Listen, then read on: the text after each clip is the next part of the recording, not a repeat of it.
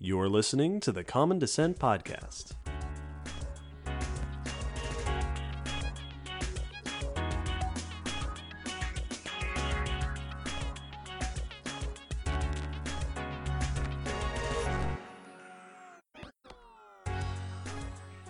Hello, Will. Hello, David. Hello, listeners, and welcome to episode 129 of the Common Descent Podcast, the last episode of the year 2021.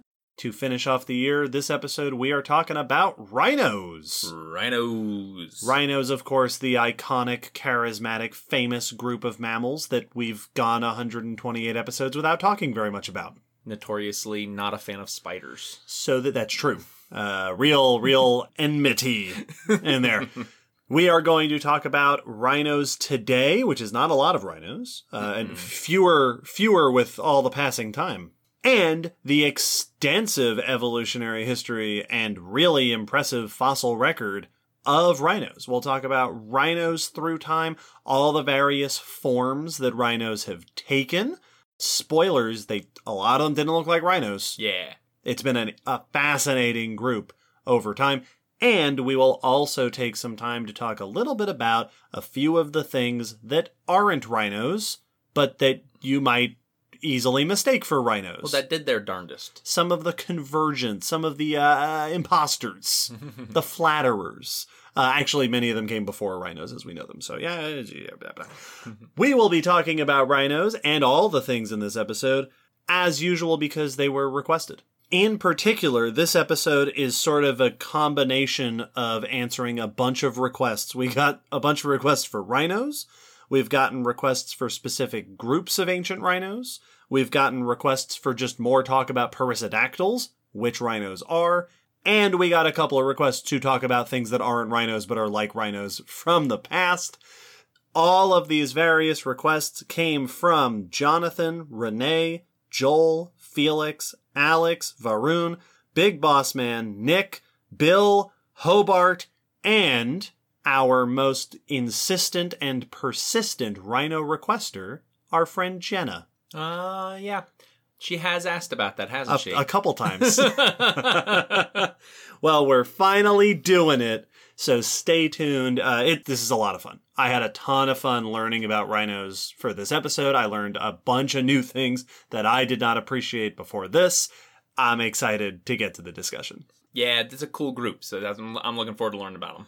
But first, a few announcements, starting with our Patreon. Woo! We have a Patreon, and if you are a subscriber on Patreon, not only do you contribute to making sure that the podcast keeps going, to supporting our science education efforts, but also you get to enjoy some cool goodies like bonus content, and at a specific level, when you subscribe as a new patron, we will shout your name out on the podcast, and it goes a little something like this. This episode, we would like to welcome to our patronage Anna, Joshua, Sarah, Jacob, and the Fast Apples. Welcome, everyone. Thank you so much. Thank you very much to all of our patrons, to all of our listeners. And hey, if you'd like to support what we do in a financial Patreon sense, consider subscribing. As I said, this is the last episode of the year. Well, it's the last main series episode of the year. There will be another episode after this, and that is our end of the year Q&A. Mm-hmm. Every year we do a big answering questions extravaganza. This year is the same. It'll come out right at the end of the year, where we will spend a number of hours answering a long list of questions submitted by our listeners from November through December. So keep your ears out for that. Then it will be a whole new year, and we will return with more main series episodes and some extra special stuff. Yes. Because next month, January, is a special month. Because at the end of it is our official 5-year anniversary. Yep. We will have been podcasting for 5 years. 5 years. How about that? Crazy. It sure is. We did it. So stay tuned for updates and information about some of the special things we have planned for January and then also for later in the year. We've got some exciting thoughts. But for now, let us move on to the first major section of our episode, the news. News. As you know, if you're a long-time listener, every episode we like to gather up some news from the world of paleontology, evolution, life history, the kind of things that keep everybody up to date together. Will, would you like to start us off with some one of our last newses of 2021? Yes, Crocs. Oh, well, okay, fine. All right. Ring in the new year correctly. This is news about an ancient croc, a cousin of modern crocs, with very modern croc-like features. And it's one of the earliest to show some of these features. This is research by Junki Yoshida et al. In the Royal Society Open Science Journal. And the article is by Mindy Weisberger from Live Science. So this is about a group of ancient, extinct crocodiliforms called the Goniophyllididea, which are Neosuchians, close to the Eusuchia, which includes modern crocs and gators, the true crocodiles. Right. So not quite modern crocs, but close to modern crocs. They're related to them and the Paralligatoridea. So they're close to those groups, which is another extinct group close to modern crocodiles. So it's near, but not quite, true crocs. These were northern hemisphere animals around during the Jurassic to early Cretaceous.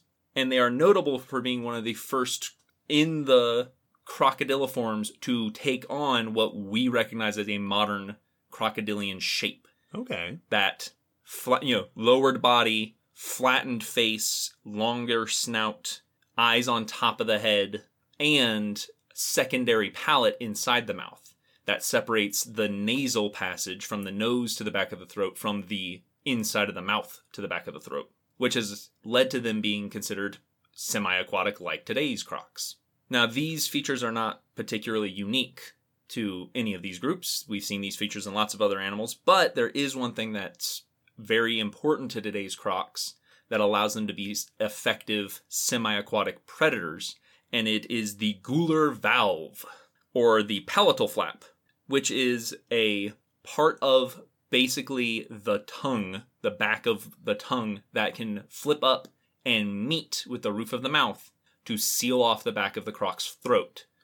To prevent all that water from getting in. Yes, so that while they're biting something underwater, they're not also swallowing half the lake. So they don't drown or swallow too much water, either or.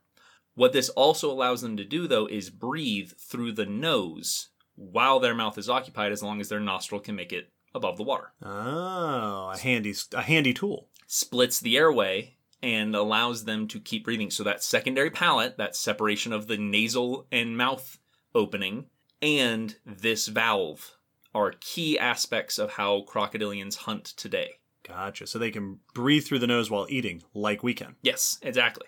Now, the secondary palate is known from, today's crocs, but also the Goniophyllididea and the Paralligatoridea. But we don't know much about the valve, evolutionarily. Right. I would imagine that's a soft tissue thing. It mostly is. There are, though, some aspects of it. The valve is made up of a couple of parts, some which are cartilaginous and do not fossilize. Others are fleshy and also do not fossilize. But there are some bony materials in there, some ceratobranchials that do fossilize potentially. And that is where this research comes in. This research is looking at a new species from this group of crocodiliforms, which has been named Amphicotylus milesi. It is the best preserved goniophyllidid from Wyoming, here in the U.S., around 155 million years old. It's estimated to be a total measure, if it were alive, of about 7.5 feet, so 2.3 meters. A decent-sized... not a croc I want to fight. Yeah, not too bad. Would have weighed around 500 pounds, 227 kilograms. Not a croc I want to fight. It also has one of the biggest known skulls from this group of crocs. The skull measures at 17 inches, 43 centimeters, with the snout being about 60% of that length, which is a very modern croc skull shape. That's a familiar structure. Yep, so it's fitting into that semi-aquatic anatomy. It also showed unfused sutures in a lot of the bones, suggesting that it was still growing. It was not a fully grown adult, so a younger individual. They estimate that a fully grown individual could have been up to pushing 12 feet long, 3.7 meters, and upwards of 700 pounds or 300 kilograms. They looked at this very nice specimen, which has some of those ceratobranchials preserved. They looked at it from a phylogenetic standpoint, but also to try to see, did it have one of these valves? They examined the size and shape of structures in the skull, but as well as these small bones. They found a lot of similarities between it and modern crocs, and seems to suggest that it did indeed have a gular flap. Interesting. It had a valve, making it the earliest known, or at least earliest with evidence of having this flap, this valve. So the earliest crocodiliform that seemed like it could eat whilst underwater, or, kill prey whilst underwater, which means that the type of feeding we see in today's crocs could go back all the way to the Jurassic. Cool. Which is significant because that's a major aspect of how they hunt. That's key to the behavior we see today. This is also notable because we see similar features in the skulls of other crocodilian and crocodiliforms, extinct members, which could indicate that they also had valves, but we don't have the evidence to confirm that like we do with this individual. And so this is the earliest evidence of that specialized feeding behavior. This reminds me of a handful of times we've talked about trying to study ancient tongues and how you don't get fossil tongues, but you can study some of those throat bones to sort of interpret that, in both that it is difficult and rarely preserved evidence to be able to make those inferences, but also that it's a really interesting piece of evidence for fossil behavior. Yes. That we can, it's much easier to study the evolution of certain anatomical structures or shapes, but it's much harder to figure out when did this familiar behavior show up. And that's a very cool thing to be able to interpret. Yeah. And it tells us a lot about what, when we would have seen crocodilian like ambush hunting at the waterline and being able to, kill things by drowning them. Yeah. Stuff like that. Not only when were crocs looking like crocs, but when were they acting like crocs? Yep. Well, while we're on the subject of comparing modern-day archosaurs to extinct archosaurs, I've got a bit of news about coloration across birds and other archosaurs. Ooh, neat. This is research by Sarah Davis and Julia Clark in the journal Evolution, and in the blog post we will link to a press release from UT News. Birds are often pretty colorful. So I've heard. But this is kind of a characteristic thing about birds. Most of the time when we think of bird colors, we're thinking about their feathers, right? Their plumage. But they can also be colorful in other tissues. Birds' skin and scales and beaks and claws can have color to them. So, for example, you can think of birds whose feet are pink or orange, and the beaks can often be brightly colored. And often the skin around the eyes in some birds can be colorful. In many of those cases, the color is the result of a group of pigments called carotenoids. These are especially responsible for bright yellows, reds, and oranges. But trying to understand the history of these particular pigments is tough, because melanin pigments, which are the ones that give us your browns and blacks, fossilize much better than carotenoids do. Right. So we've talked about evidence of fossilized melanin pigmentation in dinosaur feathers and things like that. These brighter color pigments are tougher to study in the fossil record. And that makes it harder to understand the patterns of coloration and the evolutionary history of those color patterns. This study takes the approach, like a lot of studies we've talked about, of examining how these pigments show up in a lot of modern animals to interpret their evolutionary history. So they looked at color patterns, and the way they phrased it is carotenoid consistent color patterns, which makes it sound to me like we're looking at the kinds of colors that are produced by carotenoids, but not necessarily that it is 100% always that the carotenoids are responsible for these colors. Yeah, that makes sense. They looked at this across a variety of living reptiles, including turtles, crocs, and all birds that don't belong to the passerine group, which is the group that includes songbirds and an enormous percentage of modern-day birds. Yep. So they looked at a little more than 4,000 modern species of birds. Wow. Plus crocs and turtles.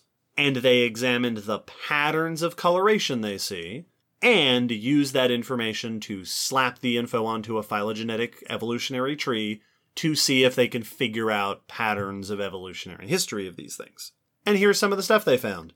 For one, they noted that more than half of the birds they studied had bright colors, and 86% of them had those bright colors only on non-feather tissues. Okay. So only on skin or scales or beaks and such. They also found that bright coloration in birds correlates with their diet. That generally speaking, plant-eating birds are more brightly colored than meat-eaters or omnivores. And birds that have diets that are high in carotenoid content, such as certain plants or invertebrates, also tended to have more bright coloration across the various tissues of their bodies. So the diet of birds and other animals can impact whether or not they have bright coloration. Oh, makes sense. Looking at the evolutionary relationships of all these groups, they were able to make a prediction.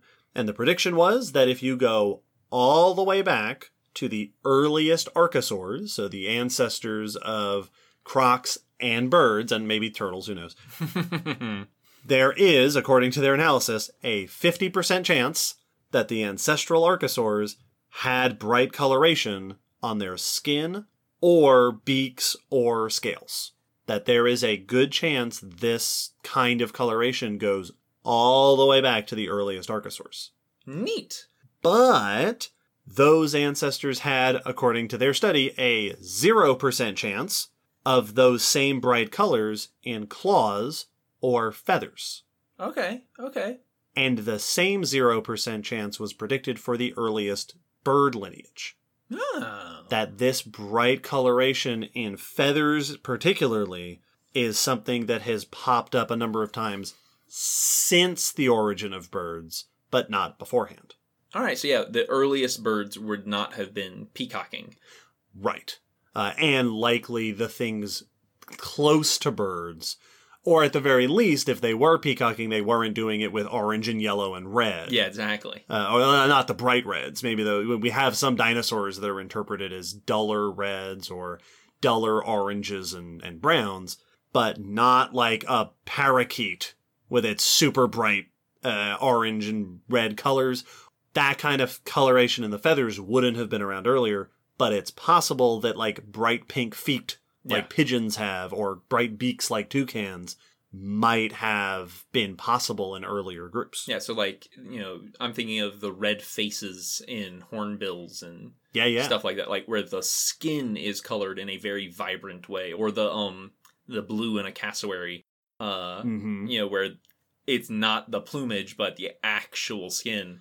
So dinosaurs could still have bright colors in their skin, but the feathers not so much. Right. And, as you just brought up, this has implications for what ancient archosaurs may have looked like. Mm-hmm. So when we're reconstructing dinosaurs and such, and they do have a really cool diagram as part of the paper that shows possible areas on dinosaur bodies where they might have had bright colors. Oh, that's Those really sort interesting. Of reds, yellows, and oranges. So on feathered dinosaurs, they may have had those colors on the face or on the legs, or things like ceratopsians on their beak or frill. So this doesn't say anything conclusive about what color patterns each individual dinosaur group may have actually had, but it does give us some insight into what was possible. Man, Crocs are very, very dull colored. In their diagram, not a lot of fun colors on Crocs. Which, yeah, we see that. We see that today. Well, and also that goes back to their findings about diet. Mm-hmm. That plant eaters are more likely to have these bright colors than meat eaters. Yeah. Which would match with most crocs. But that also suggests that over the history of croc and dinosaur and pterosaur evolution, these kinds of colors might have come and gone with dietary changes. Absolutely, yeah. That's very interesting. Well, and this could give us information about behavior as well, that if herbivory makes it more likely, you might have had more brightly displaying herbivores, whilst like crocs and gators display like crazy, but it's body language and noise. Right. They don't do it with flashy colors. Right. So you might have you could have similar dynamics going on between similarly dieted dinosaurs. Yeah, this is one more set of data to help us put together the picture of how dinosaurs and other ancient reptiles were using color. Yep. Which is very cool. Awesome. See, every little bit we learn more about what they look like, I'm happy. My next news is also about comparing the animals of yesterday to today, but not archosaurs, orangutans. Okay. So, those are kind of brightly colored. Same but different. That's less so the carotenoid orange and more the melanin orange, I'm pretty sure. Yeah. Yep. This is a study about shrinking orangutans. I assume you mean like evolutionarily, not like Pym particles? I mean, well, let's get through the study. All right. I'm sorry. I didn't mean to spoil it. Yeah, this is a study about a group of orangutans that we knew got smaller, but it seems they may have gotten smaller in a different pattern than initially we thought. Huh. This is research by Terry Harrison et al. In the Journal of Human Evolution, and the article is by Bruce Bauer in Science News. Today's orangutans only live in Sumatra and Borneo, on those islands. But in the past, they had a wider range. They were known in southern China and northern Vietnam, like they ranged that far. And many of the fossil orangutans in those areas were giants, were big, much bigger than today's. And based on the few fossils that we've had throughout the past, we were able to tell that they shrunk over time. And it seemed the kind of hypothesis that was taken from what information we did have had led to the idea that this evolution happened pretty quickly and that it was an evolution from a larger species to a smaller species. Gotcha. That coincided with climate cooling roughly 400,000 years ago. The two species involved is Pongo weidenreichi, which would have been the larger, and then Pongo debosi, which would have been the smaller. Still larger than today's, but smaller than weidenreichi. This study, though, looked at over 800 teeth, isolated Pongo teeth. Pongo is still the genus of today's orangutans, by the way. Fossil Pongo teeth? Yep, fossil. I wouldn't have guessed we had over 800 fossil orangutan teeth. Many of these have been more recently unearthed from 10 different caves in southern China. Oh, cool. And these range from early to late Pleistocene, so 2 million years to about 111,000. And they looked at them to see what is the pattern of shrinkage and what is the degree of shrinkage as well, which is interesting. So they examined the tooth size, length, and the size of the chewing surface and compared it to 106 modern Pongo pygmaeus teeth. And they found that, yes, indeed, the teeth do shrink in size over time. Okay. But it doesn't seem to be punctuated like we had initially thought. Right. It's not large, and then small. Yeah. It's a much more gradual, steady shrinking. And it's notable.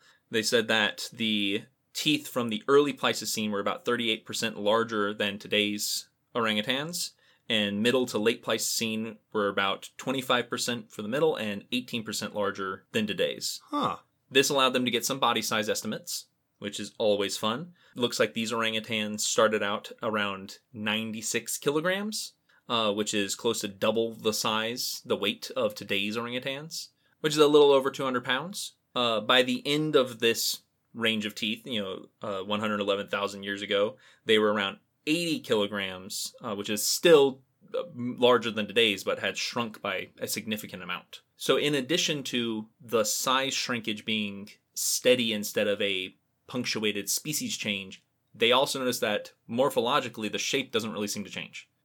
It seems to be fairly consistent throughout the whole shrinking process, which suggests a single species. Yeah. Or at least a single lineage that isn't quite changing as much as they expected. Yeah. They said that we could still keep the two species that had previously been applied to these populations, but the researchers are kind of suggesting that they should all be put with weidenreichi. Gotcha. The original big species just got smaller. It didn't actually change into a different species. So it just shrunk over time. This is actually seen in other fossil mammals from that area and that time frame. Rhinos and monkeys also show a reduction in size, and they think it's very likely due to a cooling and drying of the climate during this period.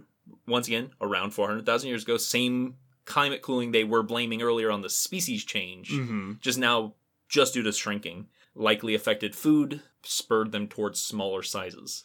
It's interesting because this sounds to me like the difference between, because it's still a change. Yes. And you could even if someone comes along and says, well, we are still going to call them different species, that's a gradual change from one form to another rather than a quick change, which in terms of the hypothesis of a cause might be the difference between a rapid environmental change and a gradual environmental change. Yep. That this wasn't necessarily things changed really quickly and everything had to adapt or die, but that it was things gradually shifted in the environment and everything sort of gradually adjusted to the new normal. Yeah. Well, it makes me think about how overall average human height and size has changed throughout history. And that, we're still humans. We still consider ourselves the same species during all of that time, but that there has been notable, measurable changes in our overall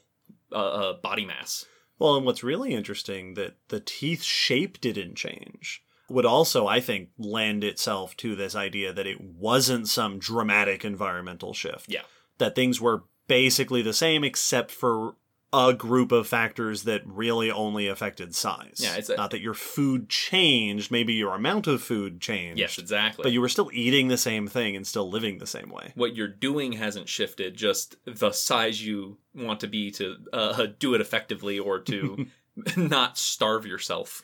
Very interesting. Well, let's do one more news for 2021. The last news. The last news there is for the year. This is about ammonites. Ooh, okay. Specifically, one ammonite with an unprecedented amount of preserved soft tissue. This is research by Leslie Churns et al. In the journal Geology, and we will link in the blog post to a press release by Tamana Begum in the website of the Natural History Museum in London. Ammonites are spiral-shelled cephalopods, some of the most famous fossils ever. I was going to say fossil invertebrates, but let's be honest, some of the most famous fossil animals, period. They would have had spiral shells with sort of a squid face sticking out of the opening, with a bunch of arms flailing about.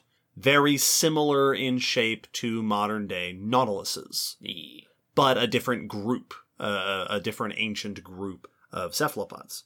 As you might expect from the fossil record, we have a lot of information about the shells of cephalopods, but not a lot of information about the soft parts. Like those gular valves in your Crocs, soft tissue does not preserve very well. Except, of course, when it does. This study looks at a single ammonite specimen of the species Sigiloceras enodatum from the Middle Jurassic of southwest England. This specimen was discovered in a gravel pit in 1998, so over 20 years ago. It is exceptionally well preserved, and inside the shell, there are remains of soft tissue. This has been known for a long time, but there hasn't been a lot of study on the inside of the specimen, partially because it's hard, no one wants to break it. The article actually says no one wants to crack it open because it's such a nicely preserved specimen. There have been CT scans of this specimen in the past, but because of the way it's preserved, normal CT scanning has a difficult time differentiating the soft and the hard tissues. Gotcha. So this study combined CT scanning with another technique called neutron scanning, which sounds sci-fi and awesome, and this technique can better tell the difference between those tissues. The way the authors describe it in the abstract of the paper, this specimen has provided unrivaled info on soft body organization in ammonites. Wow. They were able to get 3D images for the first time in ammonites of a variety of muscles and organs inside the shell. These included tissues and muscles of the upper and lower jaws, of the siphuncle, which is the tube that runs throughout the shell and helps control fluid pressure, which aids buoyancy, allows the shell to rise or sink in the water. The structure of what's called the hyponome, which is a funnel-shaped muscle that expels water, which is a part of, in modern cephalopods, jet propulsion. Yeah. And the paired dorsal retractor muscles, which are muscles along the outside of the outer wall of the shell that pull the body into the shell for when it needs to hide away. They also found, with their scanning, small shells that have been preserved inside the ammonite shell. So in the outer chamber where the head would stick out, it's filled with sediment and other small shelled organisms have been fossilized inside that little area that I guess got washed in at some point. Neat. They were able not only to study these things, but also, and I'm about to show Will a picture, to upload a 3D scan. So in the article, there is a link to a 3D image of the ammonite shell with a bunch of these tissues labeled. That's beautiful. It's so cool. It's mesmerizing. That's amazing. This also allowed them to do a little bit of soft tissue comparison with modern cephalopods. Yeah. Now, mainly, the big takeaway is that they compared those dorsal muscles with nautiluses today. So nautiluses and ammonites, again, both spiral-shelled, both have many chambers inside the shell. The soft tissue of the animal itself is inside the various chambers, and the head sticks out of the outer chamber out into the ocean water. In nautiluses, those dorsal muscles and that hyponome, the funnel, work together to create jet propulsion, which helps the nautilus move around in the water. But in this ammonite, those two different muscle groups are separate from each other. They are not working together, which suggests that at least this type of ammonite, and very likely ammonites in general, had a different swimming style than modern nautiluses do. Interesting. And in fact, that it might have been more similar to the way squids and octopuses move around than it is to the way nautiluses move around. Interesting. So if we're trying to picture how an ammonite swims, it might not be accurate to just look at a nautilus and go, yeah, like that. Mm-hmm. Even though they have the same basic body organization. That's fascinating. So now I'm trying to picture the differences in movements, because nautiloids, they float. They don't crawl like an octopus, and they don't have fins like a squid or cuttlefish. So they just bob around, and they have their siphon, which is the part that does the jet propulsing, that they can angle out to go backwards or forward, and they're incredibly clumsy. Yes. Like bumping into stuff. They're not good at maneuvering, but they're down deep, so they just kind of bump their way around and then find sediment that they try to find food with. There are many, many, many tentacles. Whilst like when an octopus jet propulses, it's much more like flying through the water. Yeah. And instead of like puttering around. So were ammonites just more graceful nautiluses? Mm-hmm. Were they swimming? That I don't know enough about how cephalopods move around to picture what I guess an intermediate would be. Yeah. And to my knowledge, squids typically use it as a get out of there. Mm-hmm. And usually they're flying around with the fin. And the ammonites may also have done that. Yeah. You could easily pull your head in and jet away, engage all your defenses. Which makes me wonder if they had any other mode of slower movement with the arms or something. Yeah, I don't know. Yeah. Ooh, that's so interesting. There's also a note in the article where they point out that this is a specimen. This is a really cool example of a specimen that was discovered, recognized to be really important, and then we waited. Did some study, but waited, and now the technology is good enough that we can get this extra information out of this specimen. That it's convenient and nice that we didn't break it into pieces to try to study all these things. We were able to wait for technology to get us to a point where we could get this information. Oh, it's the paleo equivalent of the sci-fi concept of I have this chronic illness. Right. I will freeze myself Well, until medicine catches up to my disease. it's like Tony Stark's dad. Yep. It's like, I made this discovery, but the technology doesn't exist, so you will have to do just one of the most ridiculous science scenes in the whole Marvel universe. Well, and it is a practice, at least these days, in paleontology and archaeology, sometimes to leave a fossil or leave a fossil site partially intact or entirely intact, or intentionally hold off on doing certain things so that if in 10 years, 20 years, we have better methods and better techniques, we can make the best use out of them. Yeah, rushing's not always the best option. Well, not to rush into it, But what do you say we wrap up the news and move on to our main discussion? I think that sounds pretty good. After the break, we will engage in the fascinating modern and ancient history of rhinos.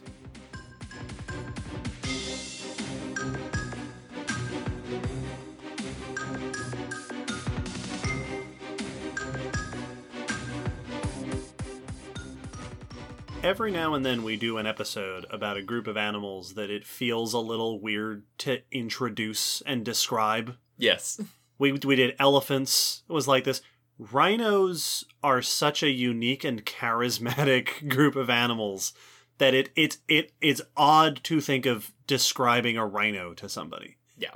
I'm sure there are people who are not very familiar with rhinos, but it feels like they're everywhere. They're iconic. They're in artwork, that's through history. They're one of those things that falls into, like, these are just, will be slapped onto kids' stuff as just, like, a little cartoon rhino. Yeah. Like, they're just one of those often used interesting animals. Yeah, there is a term that some of our audience may be familiar with, charismatic megafauna. Yeah. Rhinos are about as charismatic as megafauna get. Will, I'm going to go into some more details here in a little bit, but describe a rhino. Ooh. So the first thought that always comes to me to compare it to something, which isn't always the most useful description, to compare it to a different animal that I'm not going to describe. Yep. Rhinos, they're kind of like tapirs. Yeah. Moving on. The first thought that always comes to me is it's a land hippo with a horn. Right.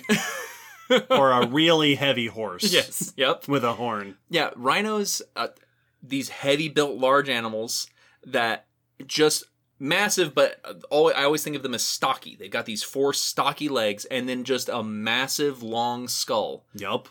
Tipped at the snout with 1 or 2, depending, long upward curving horns. And yeah, they've got that little kind of almost horse-like front lips sometimes. Mm-hmm. Depending on which one you look at. That's true. And then those little flappy ears. And then the tiny little, like, elephant bristly tail in the back. Little fly swatter in the back. And they've got that characteristic, like, leathery, layerish looking skin. Yeah, they have famously thick skin. Yeah, it looks pleated because of the way the folds are. In some species especially. Yes. Rhinos are large-bodied, in fact, among the largest-bodied living animals. Mm-hmm. Herbivores, strictly. As you mentioned, big bodies, big heads, just giant noggins. It almost looks like they should be off balance. Column-like legs, like we see in most large animals, right? Like hippos, like elephants. That thick skin that is sometimes described almost like armor. And then, of course, horns. That rhinoceros nose horn. There you go. Right there in the name. I'll go into the modern diversity of rhinos in a bit, which isn't very much. But first, some classification. Rhinos are ungulates. They are among the hoofed mammals. This is the group that includes deer and bison and rhinos and horses and all those. There are 2 groups within the ungulates. Artiodactyls, the even-toed ungulates, which are deer, cows, bison, goats, sheep, giraffes, hippos, pigs, peccaries, whales also. Those are typically the ones you think of with the split hoof. Yep. And odd-toed ungulates, which is, in the modern day, horses, tapirs, and rhinos. Yeah. The perissodactyls. And just as a note, odd-toed and even-toed don't actually mean that they have an odd or even number of toes, strictly speaking. Nope. It describes the line of symmetry through the foot. Perissodactyl toes are mesaxonic, as opposed to being paraxonic in artiodactyls. In artiodactyls, if you drew a line of symmetry just down the center of the leg, that line would go across the foot and then between the 3rd and 4th toes. In perissodactyls, it goes down the middle of a central toe, the 3rd toe. Runs along what would be our middle finger. Yes. Now, conveniently, most perissodactyls are actually odd-toed. Horses, especially today, have 1 toe on their each foot. Rhinos have 3 toes on each foot. Tapirs are the weird ones, where their front feet have 4 toes. But even then, that 4th toe is kind of off to the side. Yes. It's like a little thumb sticking off. Perissodactyls are generally classified in two major groups. On one side, the Hippomorpha, which despite what the name might make you think of, hippo means horse. Horses. Equids, which includes today's asses, zebras, and horses, including our domesticated horses. And the other side are the Ceratomorpha, tapirs, and rhinos. Yee. All modern groups of perissodactyls are not particularly speciose. In terms of modern diversity, there are 5 living species of rhinos, all of which belong to the family Rhinocerotidae.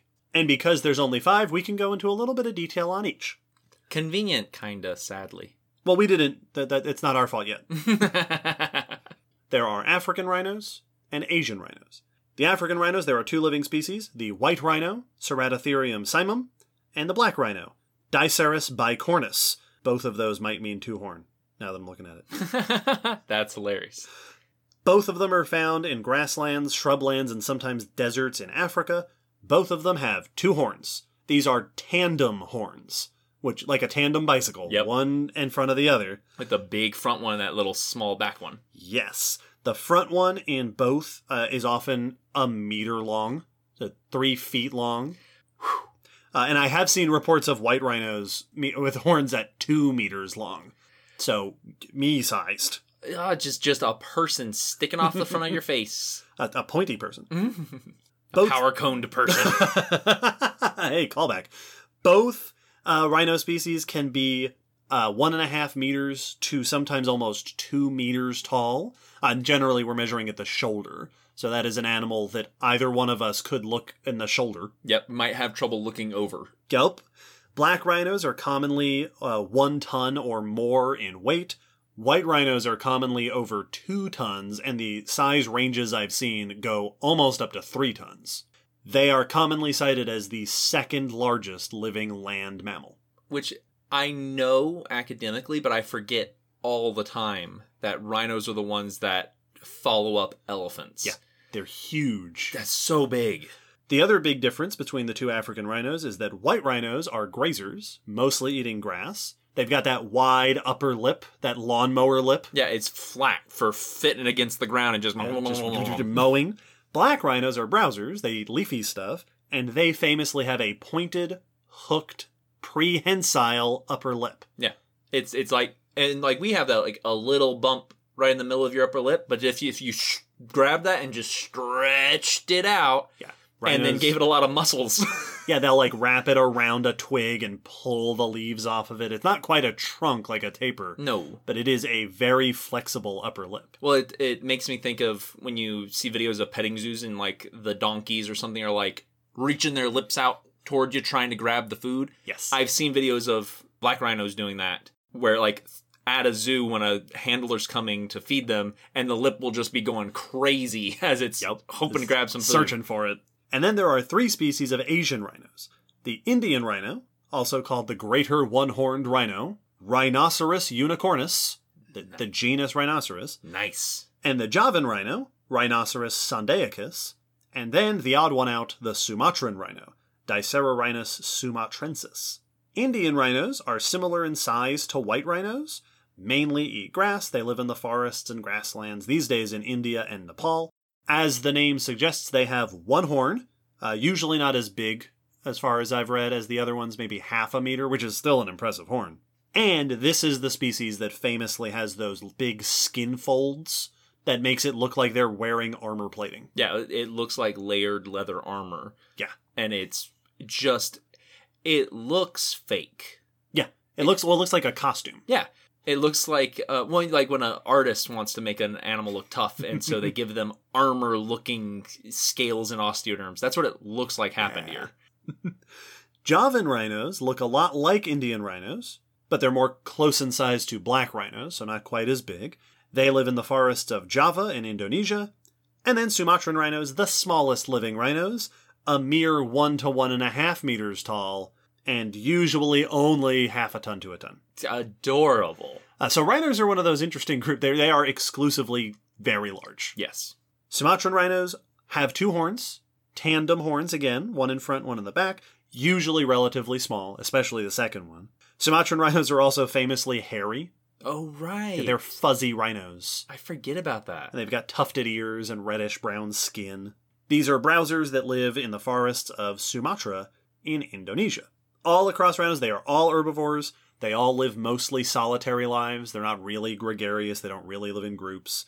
The horns themselves are used for display and for combat. Yep. Rhinos will fight against each other. That thickened skin helps protect a rhino from another rhino. And as you can find videos online, rhinos are also often perfectly happy to use those horns against whatever is annoying them at that particular time. Just to mess up whatever's in front of them at the moment. I've seen some really uncomfortable videos of what that horn can do. The one that I always think of... Is it the wildebeest one? It's the wildebeest one. I've seen that one too. And the one that gets me is less what the horn does to the wildebeest, but just watching the rhino go up to this cow-sized animal, and just picking it up off the ground purely with its neck muscles. Yep, just with that head. As it just lifts it with its head like a forklift. And yes, the horn is also being very, very utilized, and it's bad for the wildebeest, but just ignoring its weight. They are very impressive animals. They're so strong. Supremely powerful. Probably very, very high on my list of the animals I would least like to see running in my direction. As far as relationships among modern rhinos, it is generally agreed, as far as I can tell, that the black and white rhinos are closely related, and the Indian and Javan rhinos, of course, same genus, are closely related. The Sumatran gets kind of shuffled around in different studies. It's got kind of that Themistoma, the false gharial deal going on. Some studies group it with the African species, in part because it has two horns like they do. Makes sense. Others group it with the Asian species because it lives in Asia geographically. And then there are some studies that find it as its own branch. Yeah. That it is a third group of modern rhinos. It's interesting. One thing I learned while you were saying all this, I don't know that I knew the two Africans were different genus. Yeah. I didn't know that. They are separate genera. And they look rather different once you start... And it's funny because I was looking through rhinos and looking at pictures, and I realized, and I hadn't really known this, that the image of a rhino in my head is a specific species. Oh, yeah? White rhino is that's the Jumanji rhino, if I'm remembering correctly. Like, that is the rhino in my head. And then the Indian rhino is the artistic, elaborated one that's also in my head. It's funny because now that you mention it, I think I have that as well. I think I might also see a white, if I'm remembering it right. But I definitely think of a black rhino face. Yeah. When I think of a rhino face, I give it the little lip. That makes sense. And I don't know if it's just that I find it cuter, but I give it the lip. Now, before we go further, we should zoom in just for a moment on the iconic part of the rhino, their horns, because rhino horns are weird. Yeah. There are lots of animals in the world today that have horns or horn-like structures. Rhino horns are very distinct. They are made of keratin. So keratin is the structure, that's the protein that makes up our fingernails and our hair. It's what makes up scales on reptiles oftentimes. The rhino keratin horn is strengthened by other substances like melanin and calcium. It grows from the bottom, kind of like our hair, which is most of our hair is dead cells. Yep. The horn is like that. It's growing from a root-like... Yep. I have often seen... I'll see things that have described it as compressed hair, that the horn is made of compressed hair, which I don't think is the case. Because I was reading some descriptions and I saw that it's not really made of compressed hair, it's just made of the same substance. It's a compressed structure made out of the same material our hair is made out of. Rhino horns are different from most animal horns. So if you think of a bison, or, I mean, even more apt comparison, a triceratops, which have horns, those horns are on the skull. The horn is made of bone, and then in life it is covered by a keratin sheath. So if you look at a triceratops skull or a bison skull, there is a horn-shaped piece of bone sticking off the skull. Yeah, the horn core. The horn core, absolutely. And then a keratin sheath grows over it and oftentimes will add extra length and extra pointiness at the end. It's kind of like a keratin pin cap over the bone. So it's bone underneath, extra pointy sheath on the outside, just like Wolverine's claws. They're bone underneath, and then you put an adamantium pointy sheath on the outside of them. That's how most horns are. Rhinos are not. There's no bone in there. If you look at a rhino skull, there is no horn on the skull. There is on the nasal bones what is called rugosity. Just these little knobs and bumps in this rough patch of bone, which is where the keratin horn attaches to the bone. So you can see evidence of the horn in modern rhinos, but there's no horn there. Yeah, it's keratin, so it doesn't tend to preserve along with the skeleton. There's a platform for it. Yes. And as we said, they use this for defense, for competition, for signaling. Their skin, it's not just that their skin is thick. There is a structure in the skin that makes it dense. It is an organized, dense structure that reinforces the skin, particularly in places like the face, the neck, certain parts of the body. They're not alone. I've seen this related to similar structures in hippos and pinnipeds. So they're not the only ones, but they are both armed and armored animals. Well, it's cool because a lot of times when we think about, skin defense, we think of shells and scales and, armadillo osteoderm type thing, where it's hardened, like actual tink, tink, tink, hardened pieces on the outside. I like that this is like leather armor. Yeah, it's just better skin. When we make leather armor, we cure it to make it tough. I like that that's what they've done with their skin. Basically, they're just wearing leather armor all the time. It's so cool. Now, we're going to talk about evolution in the fossil record here in a second, but before we do, because we're talking about rhinos, I feel like we should take a little detour and talk about the current state of rhinos. And now things get sad. They're going to get sad. Rhinos are not just iconic for being unusual and unique and charismatic megafauna. They're also one of the iconic endangered species animals. All 5 rhino species today are under severe threat from human activity, predominantly habitat loss, right? Forest destruction, grassland destruction, and poaching. Yeah. Very famously, rhinos are hunted as trophies because they're big and exciting. They're hunted for their horns, which are used in all sorts of medicine or just as cool trinkets. Mm-hmm. Certain rhinos, I think Indian rhinos, are hunted for their tusks. Right. So Indian rhinos have two of the lower incisors are actually big tusks. Not quite hippo-sized, but kind of like a hippo. And they'll be hunted for those. Poaching rhinos are rhinos and elephants are like the 2 iconic overpoached animals today. Because you're big and you're impressive, which draws our attention to you immediately. There's that whole human thing of wanting to best things. Right. Conquer the beasts. Yep. Climb Mount Everest. Take on the biggest whatever it is. Right. And then you've got these big display structures. These tusks and elephants and giant horns. Yep. That are just begging for more attention. Yeah.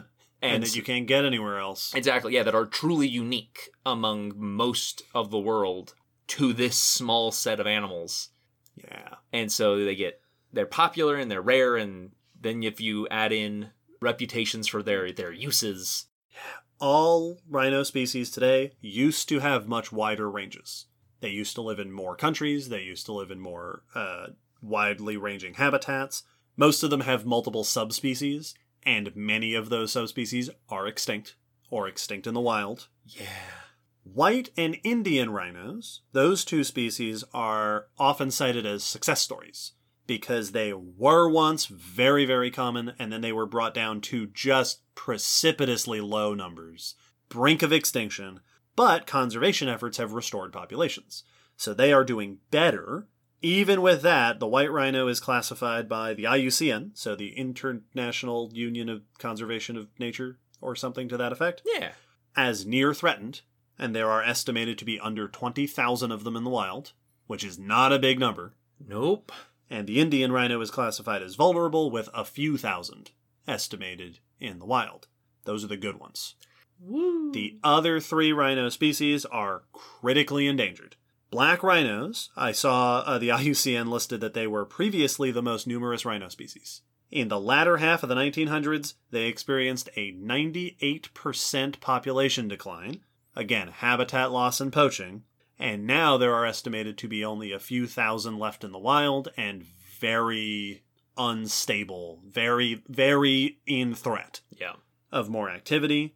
Sumatran rhinos, also in the past few decades, have lost a reported 80% of population size. They are called, on the IUCN, perhaps the most threatened large mammal on Earth. They now live in Sumatra. They are found in a single country. They used to be more countries. They are now found in a single country, and a 2019 analysis estimated that there are fewer than 100 Sumatran rhinos left. And then there's the Javan rhino, which is currently found in Ujung Kulon National Park in Java. They are found in one national park, and that another 2019 analysis estimated that there are fewer than 70 of them. These are extremely endangered animals, and there are very few of them. Their range has been extremely restricted, and their populations have been... And the white and Indian rhinos were at one point very similar Yes. to these two, which on the one hand is kind of encouraging because it means we can help them restore populations. But on the other hand means that we humans, our impact has brought all 5 rhino species to near extinction, and we have successfully, I guess, driven extinct many subspecies and driven them extinct in many different countries. Yeah.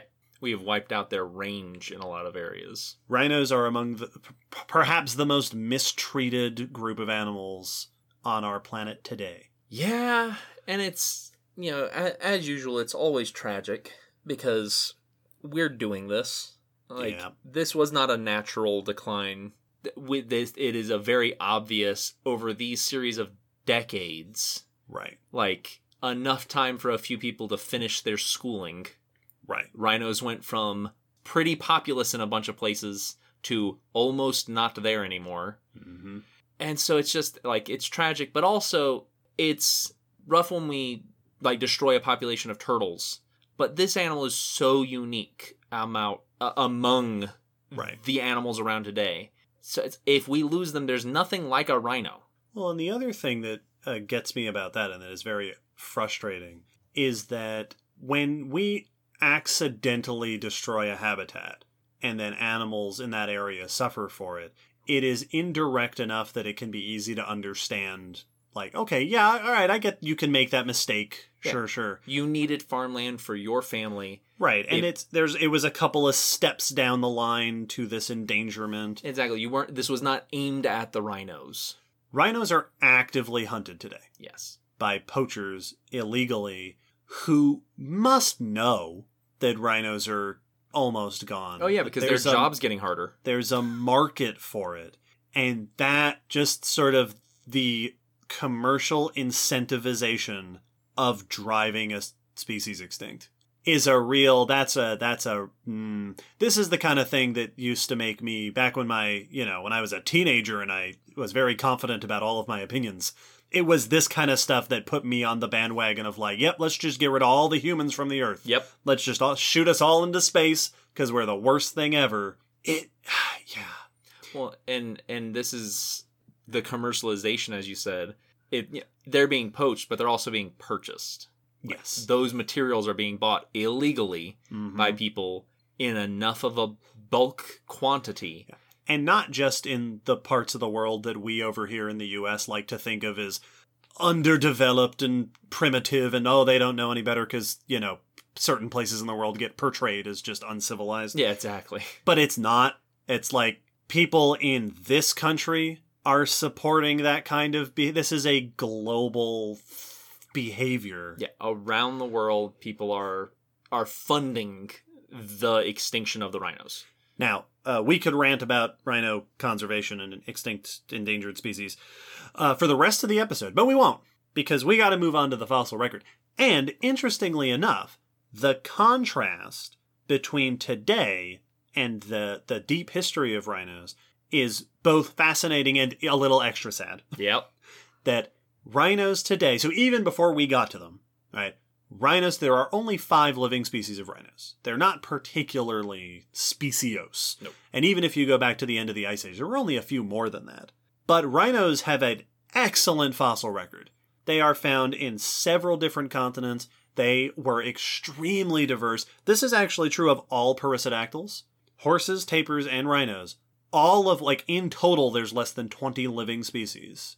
And all of them have great, diverse evolutionary histories and fantastic fossil records. That's a really good point. I never really thought about it over that whole group, but it is true. Yeah. Partially, this has to do with the fact that these are all big-bodied animals.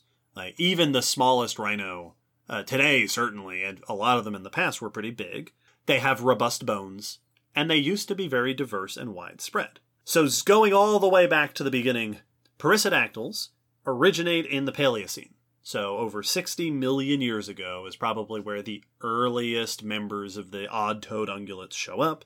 The rhino lineage is thought to have split from its closest cousins, the tapir lineage, by the early Eocene, around 55 to 50 million years old. At that time, when these groups were all splitting, the earliest perissodactyls all look very similar.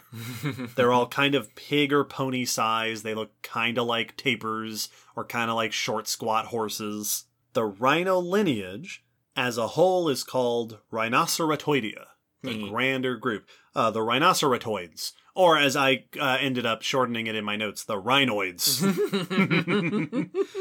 The earliest rhinoceratoids are a bit disputed, as is often the case with the beginning of any group.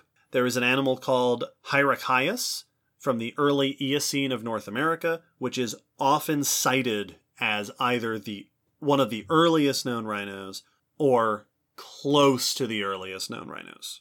There was a paper in 2016 that identified a species of another early rhino/rhino relative, Papaceris, whose name, as far as I can tell, does actually mean grandfather horn. Papaceris.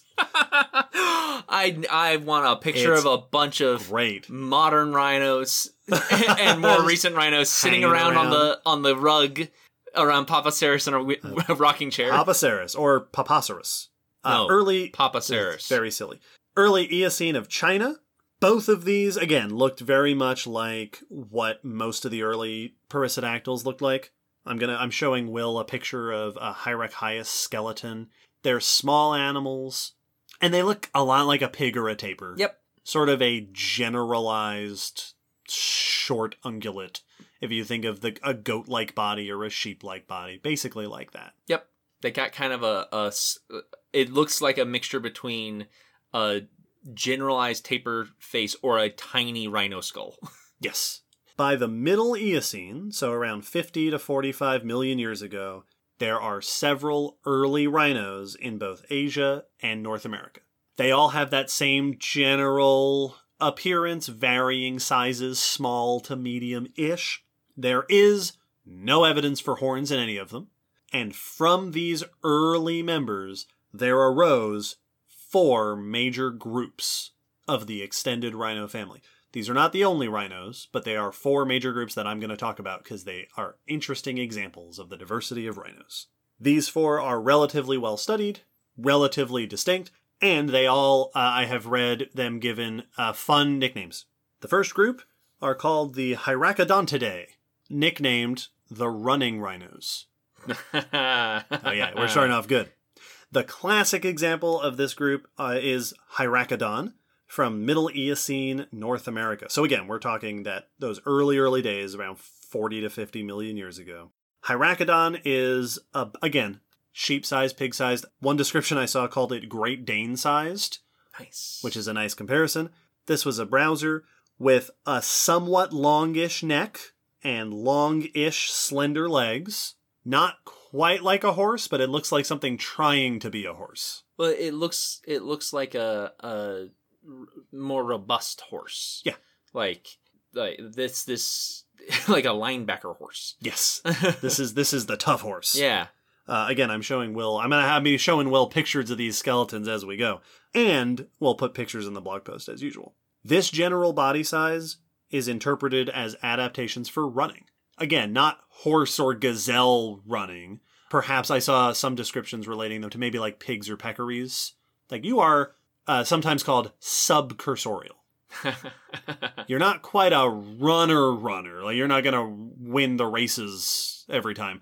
but you can move. Yeah, you're a jogger. Hyracoddon has 3 toes on each foot, similar to the horses at the time. And in fact, Hyracoddons look a lot like the horses of the time. Those early horses, like we discussed in episode 76. There are other Hyracoddonts found in North America and Asia. Most of them are small to medium-sized. Most of them have this same sort of body structure. Some of them even have a particularly large central toe, kind of like early horses did. It's so interesting for all the horsiness to them. Still a very rhino face. Yeah, well, and that kind of makes one wonder, because rhinos and tapirs have very similar skulls. Yes, they do. And horses, you can see the resemblance, but it's a little bit... A horse skull looks like a horse skull. Yeah, it looks more horsey. And in many ways, the earliest perissodactyls, most often I see them compared to tapirs. Mm-hmm. Perissodactyls started out kind of taper-like, and modern tapirs have remained kind of taper-like, and rhinos and horses went in slightly different directions. Yep.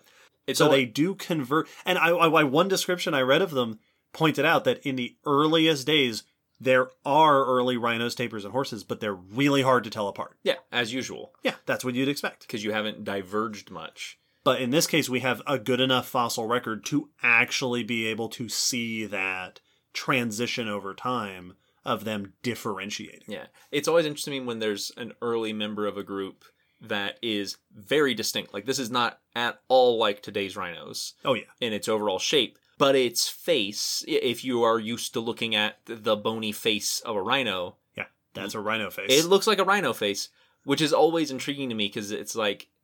It does not look like you likely had a horn. Nope. But you still have a lot of rhino features to you. So why those features if not to be the rhinos we know?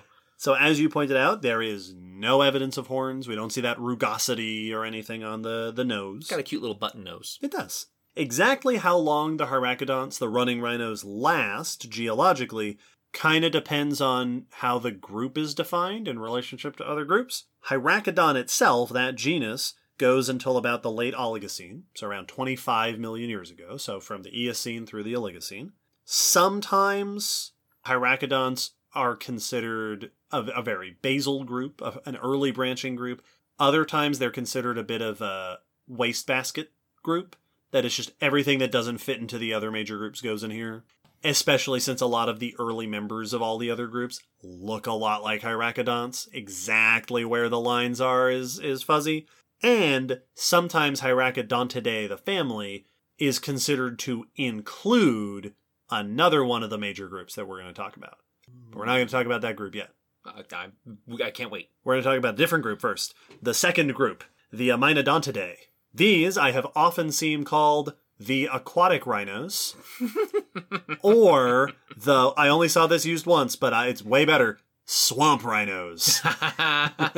These are the swamp rhinos.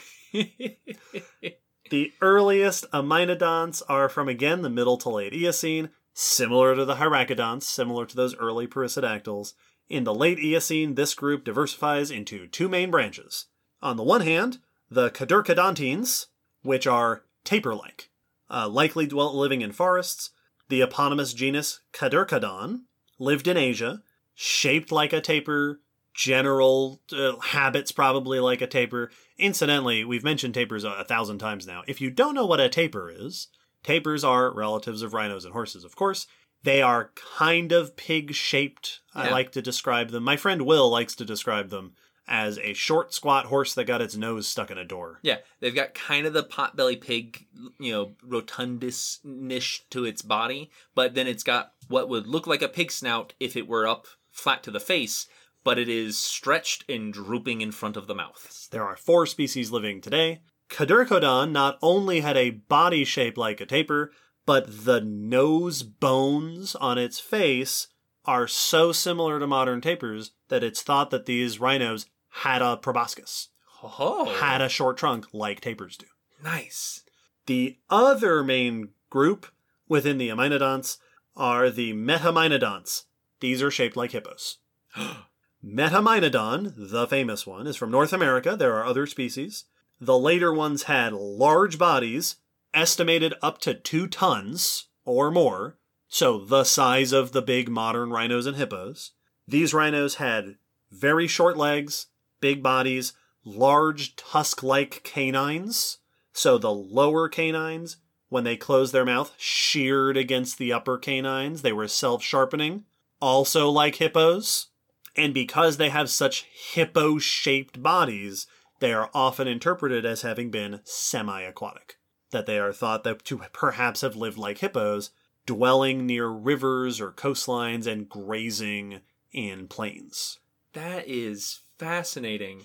The first thought that comes to my mind is either what is it about being a large, semi-aquatic, or most of the time aquatic mammal that drives you to evolve tusk teeth, sharp, scary tusk teeth? Or are we just so used to equating big, scary, in-the-mouth tusk teeth? Right. Is it just that the iconic big semi-aquatic animal we have today also happens to have the scariest mouth on the planet? Yes, and so when we see a mouth similar to it with something that's also big, we go, ooh, a hippo-shaped thing. Right. Not to assume these researchers just did that. Right. But either we're conflating, or there's something about that Maybe. body design and aquatic habitat that seems to be real convenient to have your horn in your mouth. Now, there are rhino, like we said, even today, Indian rhinos have tusks. Mm-hmm. So it's not just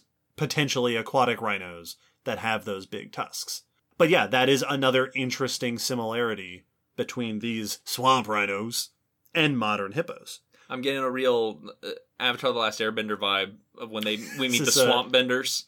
Yeah, absolutely.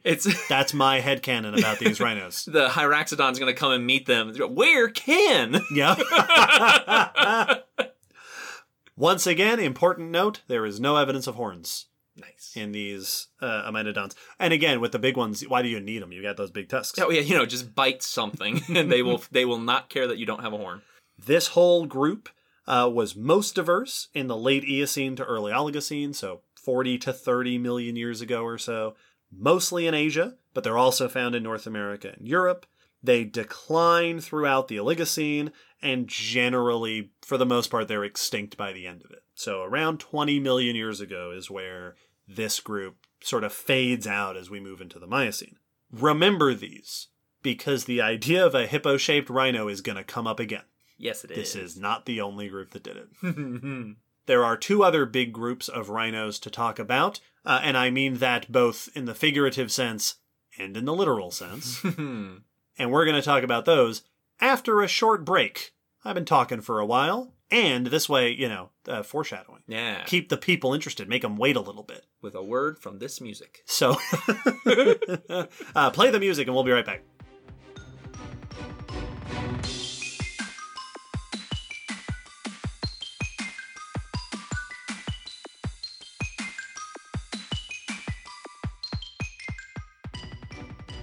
On to our next group of rhinos through time, and if there are any fans of rhino evolutionary history listening right now, this is the one you've been waiting for. The Indricotheres, the giant rhinos. Now, that seems like a strange kind of thing to say, because if you think of a giant rhino, like white rhinos today, those are pretty big. Yeah, if you think of a big rhino, you're thinking of a rhino. Yeah, and that's wrong. The classic image of an Indricothere is the genus Paraceratherium, which has over time also been Indricotherium and Beleucotherium. All of those are now synonymized under Paraceratherium, as far as I know. You big beluga. It is a big beluga. This group lived during the Oligocene, 35 to 25 million years ago or so side by side with those other 2 groups we mentioned. These are found across Asia, and they are enormous. Paraceratherium and similar rhinos had massive bodies, long legs, long necks, and a big ol' head at the end of it. Now, in terms of how massive we're talking, they are generally, the biggest ones are estimated to have stood about 5 to 6 meters tall at the shoulder. So 15 to 20 feet tall, and then they had a neck, not quite a giraffe-like neck, but also a little bit more than you'd see like a horse. This is kind of like a slightly longer necked horse, or like an okapi. Yeah, I'm picturing like okapi or maybe not llama for like to body size range, but Right. unextended neck. The necks are, and a lot of these are known from incomplete remains, but the necks are estimated to be 2 to 2.5 meters long, so 6 to 8 foot long neck, and at the end of it, the largest species have skulls up to 1.5 meters long. That's 4 to 5 feet long, among the longest skulls of any known land mammals ever. This is an animal that had a neck longer than me and a skull almost as long as me. And they have particularly long legs. Again, not giraffe-like legs. These are big, sturdy legs to hold up a big, sturdy animal. Estimates of their girth typically come in at around 15 to 20 tons. Yep. That is comparable to the largest elephants in history. Paraceratherium is often cited as the largest land mammal of all time. Yeah. If it's not, it's in the top 3 or whatever of what we know. There are a couple of proboscideans, elephants, that might be a contender. Well, it's one of those where if it's not the largest, it is a bitter rivalry. Right. It's real close. Like, it's in the same weight class. Yeah, there would be avid fans voting for both. Right. Because it is real close and they're just so big. They're huge. And oftentimes when we talk about big things, when we will discuss, this animal was big, we'll say rhino-sized, or if we're going real crazy, elephants. Oh, approaching elephant size. Yep. These were dinosaur-sized. Yes. Paraceratherium and its similar cousins were similar in size to the largest non-sauropod dinosaurs. They're huge, and there's more. There are extra little bits. They're on their jaw. They have a single pair of upper incisors. So the incisors are the front teeth. A single pair that are large, cone-shaped, and point downward like tusks. Not walrus tusks. These aren't huge, but they are particularly large front teeth. So they had what are sometimes interpreted as relatively small but significant tusks. I didn't know that. Yeah. Oh, man. There has also been some study that examined the shape of their nasal bone and interpret that they may also have had a mobile lip, kind of like a black rhino. Maybe even a proboscis, but it's hard to say for sure. Yeah. These were likely high browsers, which is to say they were eating stuff out of trees. Because, that's what you would do. Because that's what's at eye level. And while we're talking about the skull, there is no evidence of horns. These were hornless, long-legged, long-necked, giant rhinos. One of the things that has always stood out to me the most about this group is it's a big animal, but it's not often talked about. Like, I don't see it discussed. Not quite as famous as your mammoths and dinosaurs and things like that. Exactly. So a lot of times when we think of big animals, they fall into a few shape categories that we're used to. Like, big things are either shaped like elephants or they're shaped like various kinds of dinosaurs. This is like if you took a rhino and grabbed its body, its torso and hips, and then just raised it up, just stretched the legs out, and then grabbed the face and stretched the neck out with no horn. It makes me, honestly, when I was trying to think of a way to describe them, they're kind of like a kaiju horse. Yeah. This is like if you took a horse and said, all right, what would we need to do to a horse's body to allow it to be 20 tons? Yes. Yeah. It's just a giant, monstrous horse. So this horse got bitten by a radioactive dinosaur. Yes, it's not shaped the way most of the big animals that we are shown usually is shaped. And indeed, I'm glad you said that, because their legs are weird. They have long, relatively slender legs. They retained that sort of limb shape from those early ancestors, which is different from a lot of giant animals.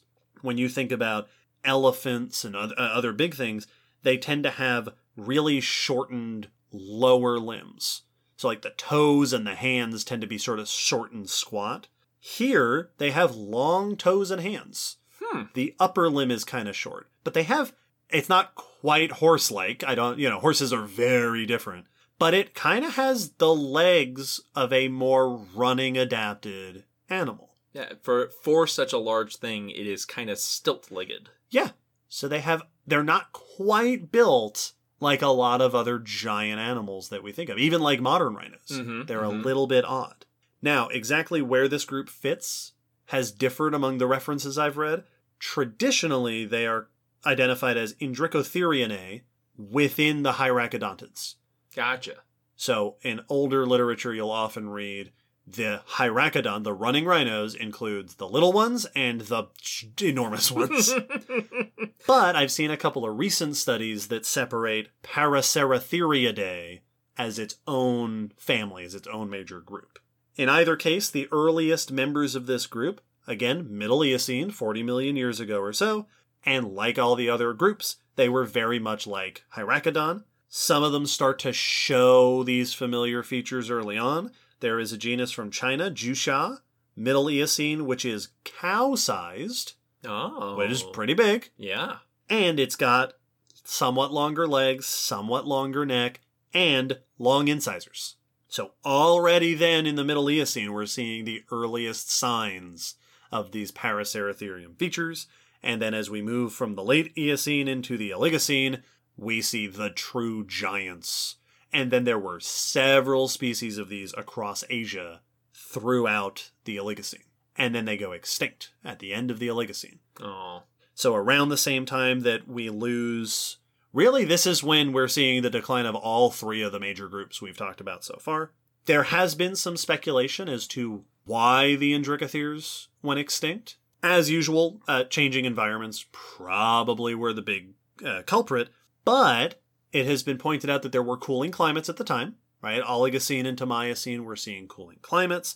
We're also seeing local climate effects in Asia associated with the uplift of the Himalayas, which we talked about in our India episode 119. But another thing that I've seen a couple of papers point out is that they go away around the similar time that Gomphotheres, an ancient group of elephants, enter Asia. That makes sense. Which not only might mean competition, right? Because you're competing for food sources, but elephants engineer ecosystems. Yes. They trample vegetation, they knock down trees. I read one discussion that hypothesized, speculated, that if you have this group of giant rhinos that can really only browse effectively high up, and a bunch of elephants start moving in and knocking all the trees down, which is fine for elephants because they can browse from ground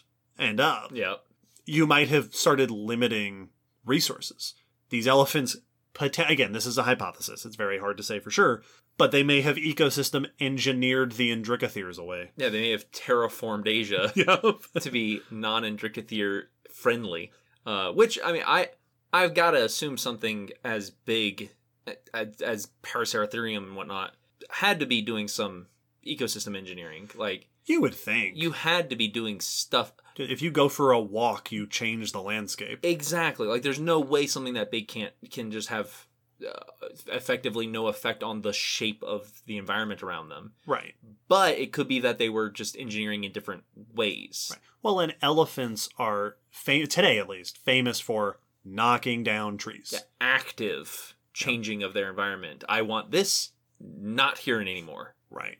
Which would seem like a weird thing for Indricotheres to do since they're eating those. Yeah, exactly. They might be doing other stuff. They might still be trampling and keeping underbrush in check in a way, but they're not actively reshaping the forest.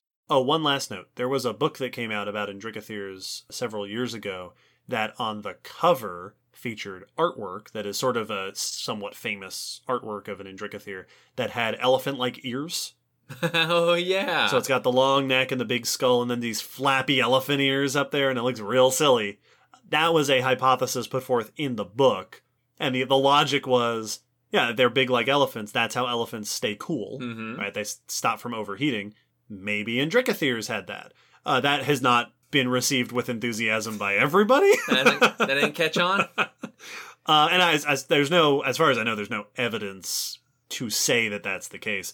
Indricotheres, funnily enough, we don't, as far as I know, we don't have, we have good remains of Indricotheres, but we don't have a lot of, like, complete skeletal remains, which is why so many of those size estimates aren't estimates. Yeah. Like, the length of legs and necks in certain members is difficult to know. So we've got the running rhinos, the swamp rhinos, and the giant rhinos. The biggins. The biggins. All three of which show up mid-Eocene, thrive for a while, and then seem to be either gone or on their way out by the end of the Oligocene. There is one more major group, which we will follow the rest of the way. This is the Rhinocerotidae.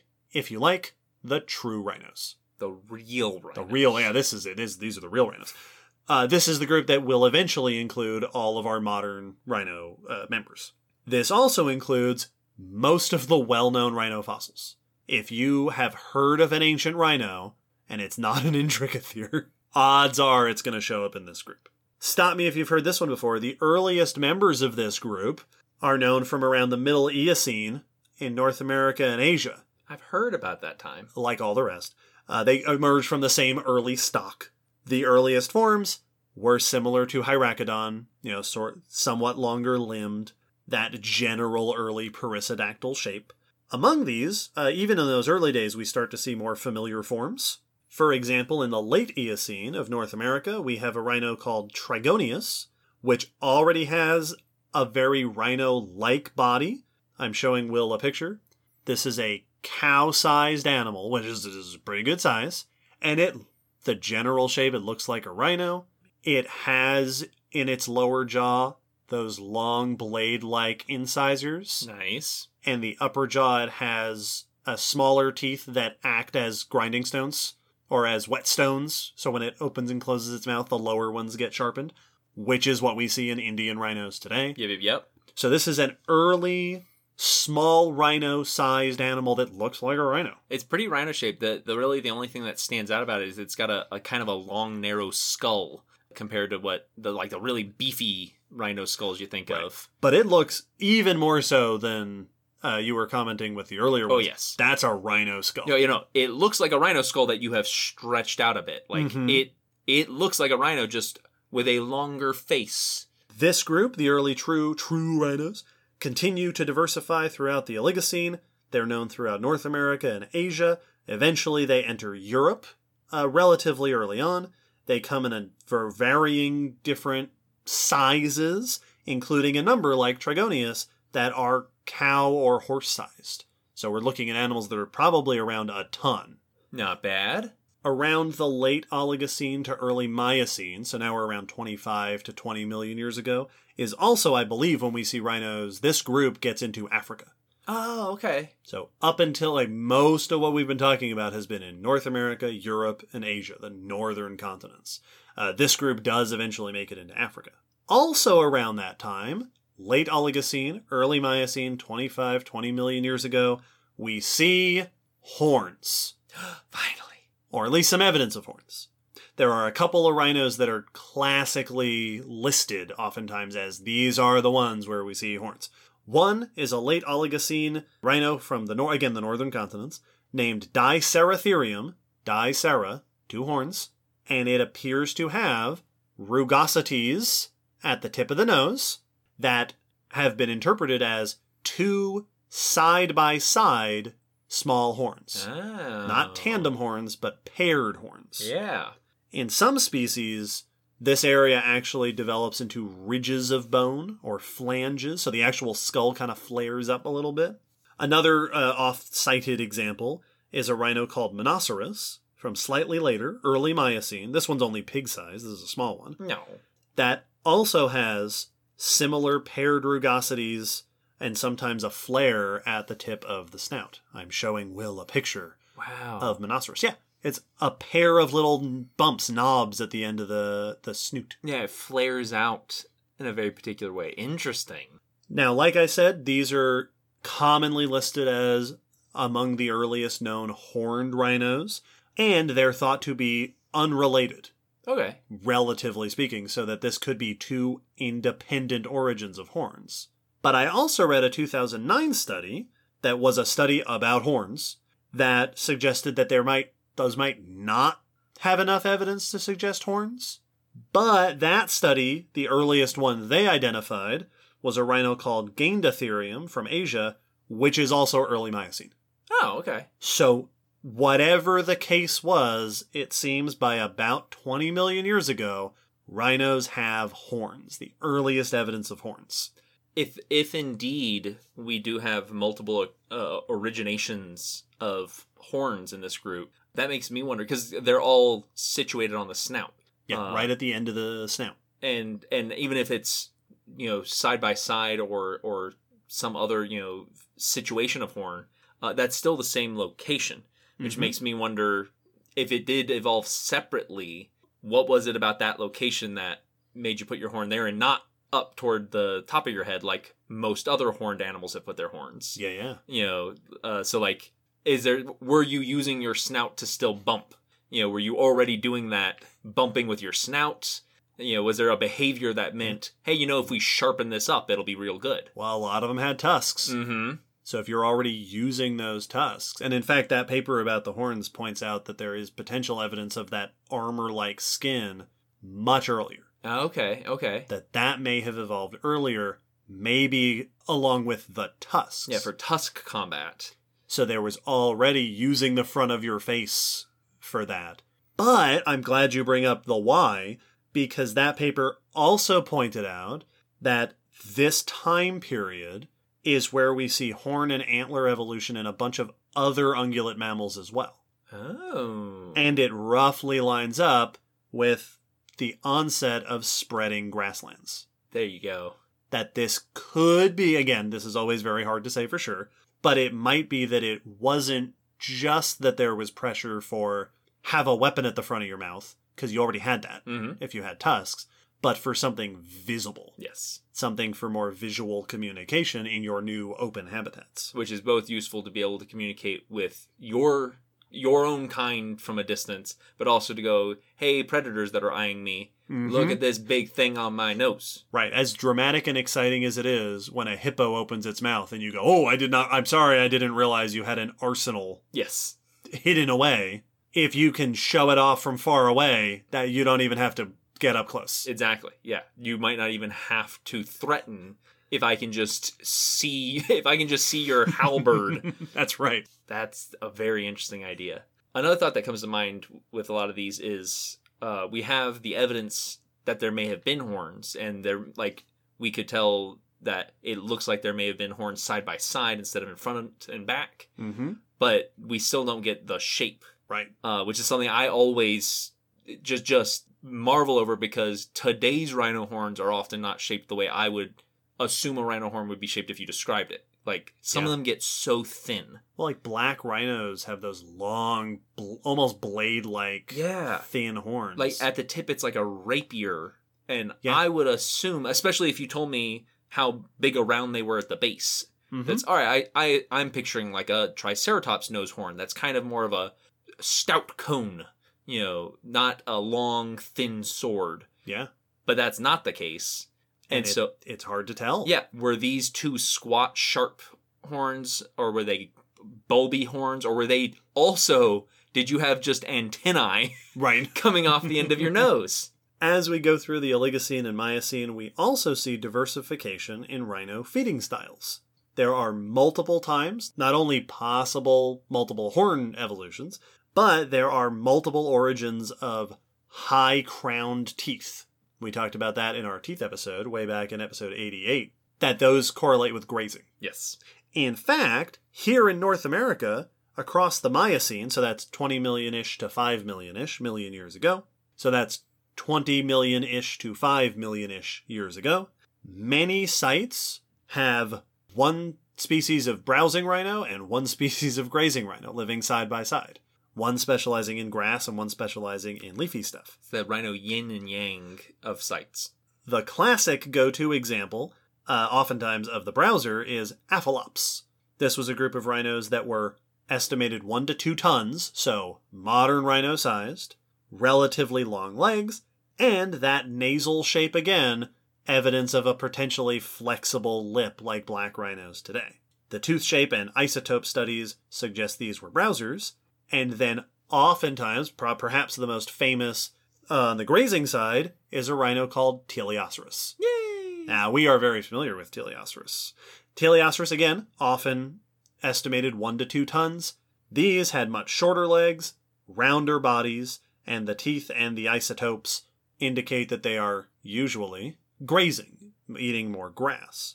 Teleoceras also, incidentally, tends to have those lower tusks, similar to we described before, that what I've seen described as chisel-like incisors. Which is such a good description for their shape. Yep. And some Teleoceras species. In fact, our friend Laura told me that most of them are interpreted to have had horns.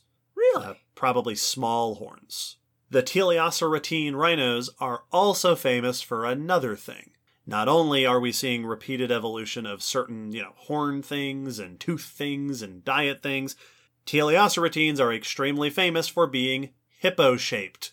Will and I are very familiar with Teleoceras because we got them at the Gray Fossil Site. Yeah. So we've spent lots of time up close and personal with Teleoceras bones. Teleoceratines, even more so than what I've seen of the swamp rhinos from images, these rhinos have very short legs, barrel-shaped bodies, again, those big lower incisors, and for a long time, these were also thought to potentially be semi-aquatic. The return of the swamp rhinos. Now, this isn't 100%. There have been a few studies. For example, I found one from just 2020, just last year, that looked at oxygen isotopes in the bones and teeth, and found that they did not quite match hippos. Okay. And the sort of isotopic signature you'd expect from an animal spending most of its time in the water.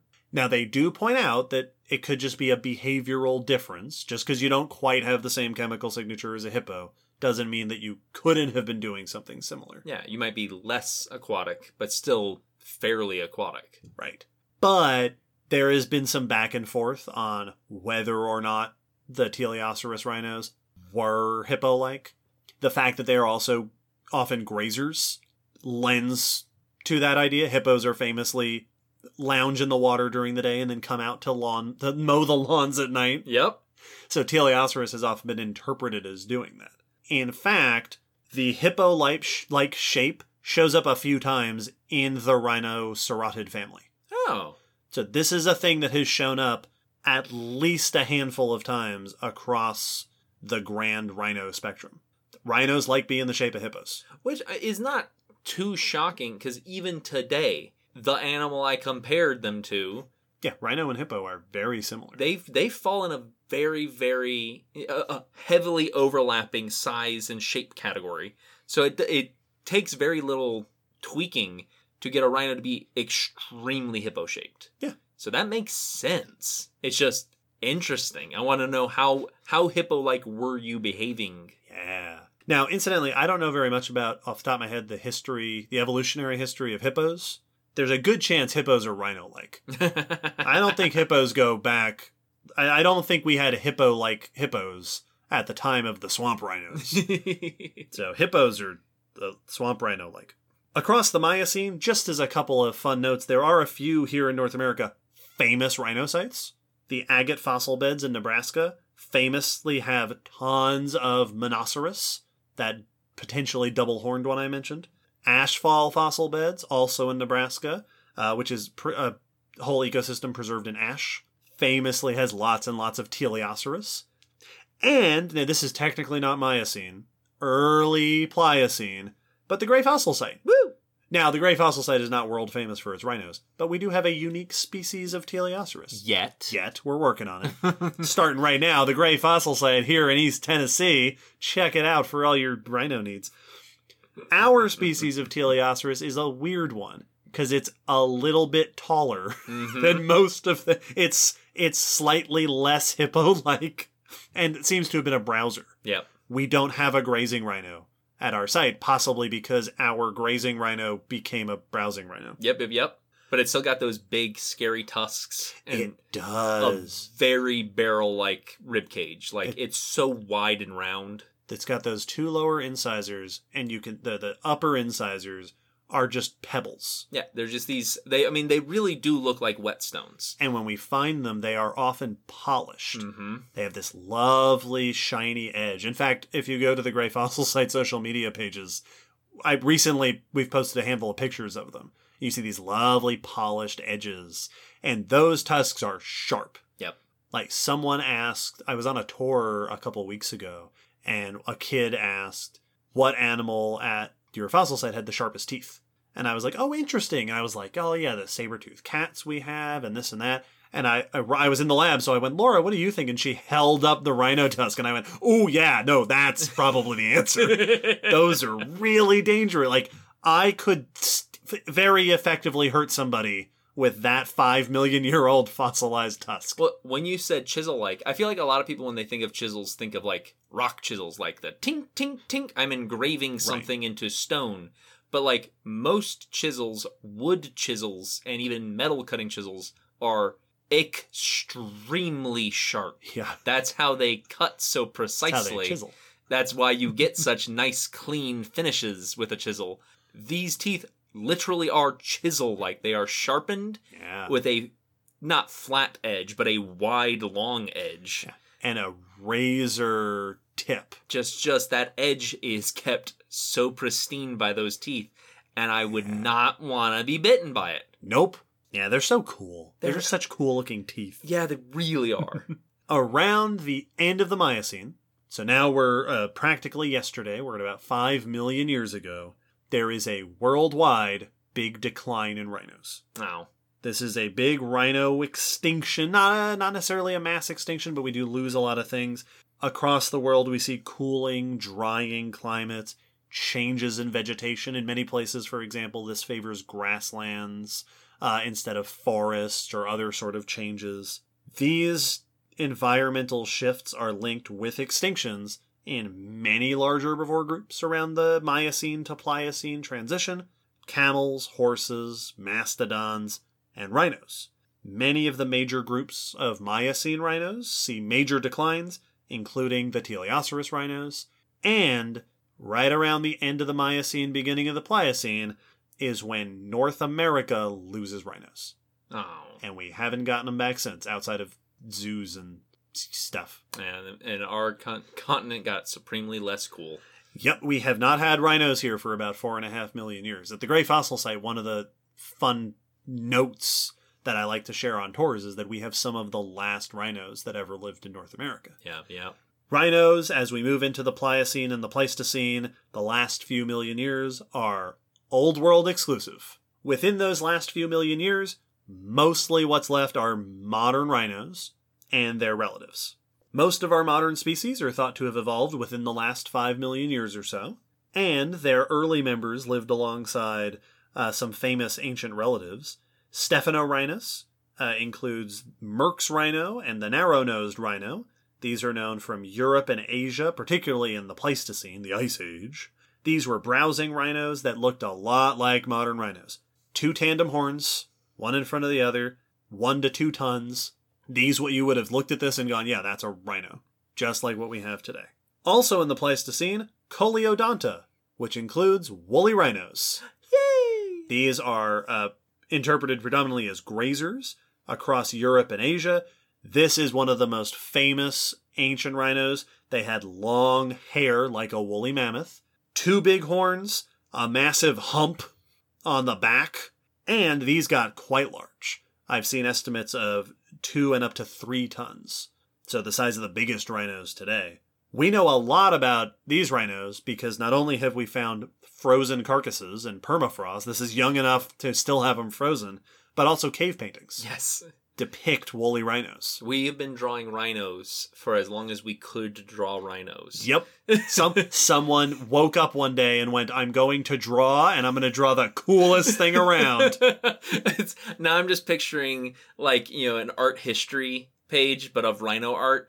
And at one end you have the cave art of woolly rhinos, and at the other end you have Rocksteady. Yes. We've just been using you. Now, I say they woke up and said, I'm going to draw the coolest thing around.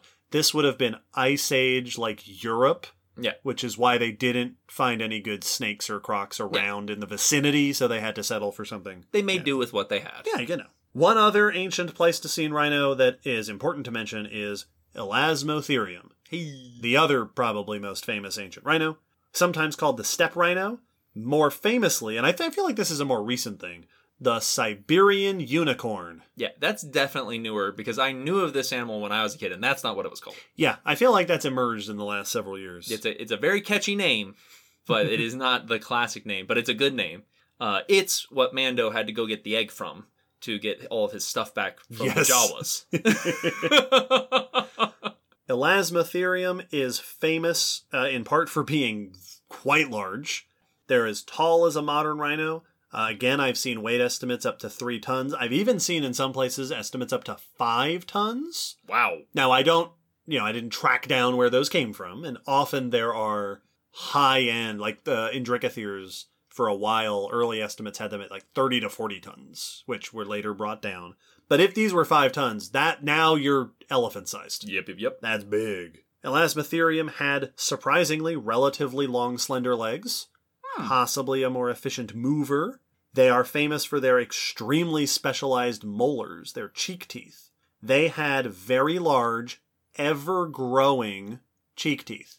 Wow. They had teeth kind of like rabbits or rodents, more than, in some respects, other rhinos. See, like, now that was exactly what I started picturing. Because, like, if you've ever had a rabbit or a mouse or a hamster that you've had to take care of, you have to give them things to chew on. To keep their ever-growing incisors healthy. And those are the front teeth. Yeah. Mm-hmm. Because they will overgrow and become an impediment to their health and their ability to chew and eat.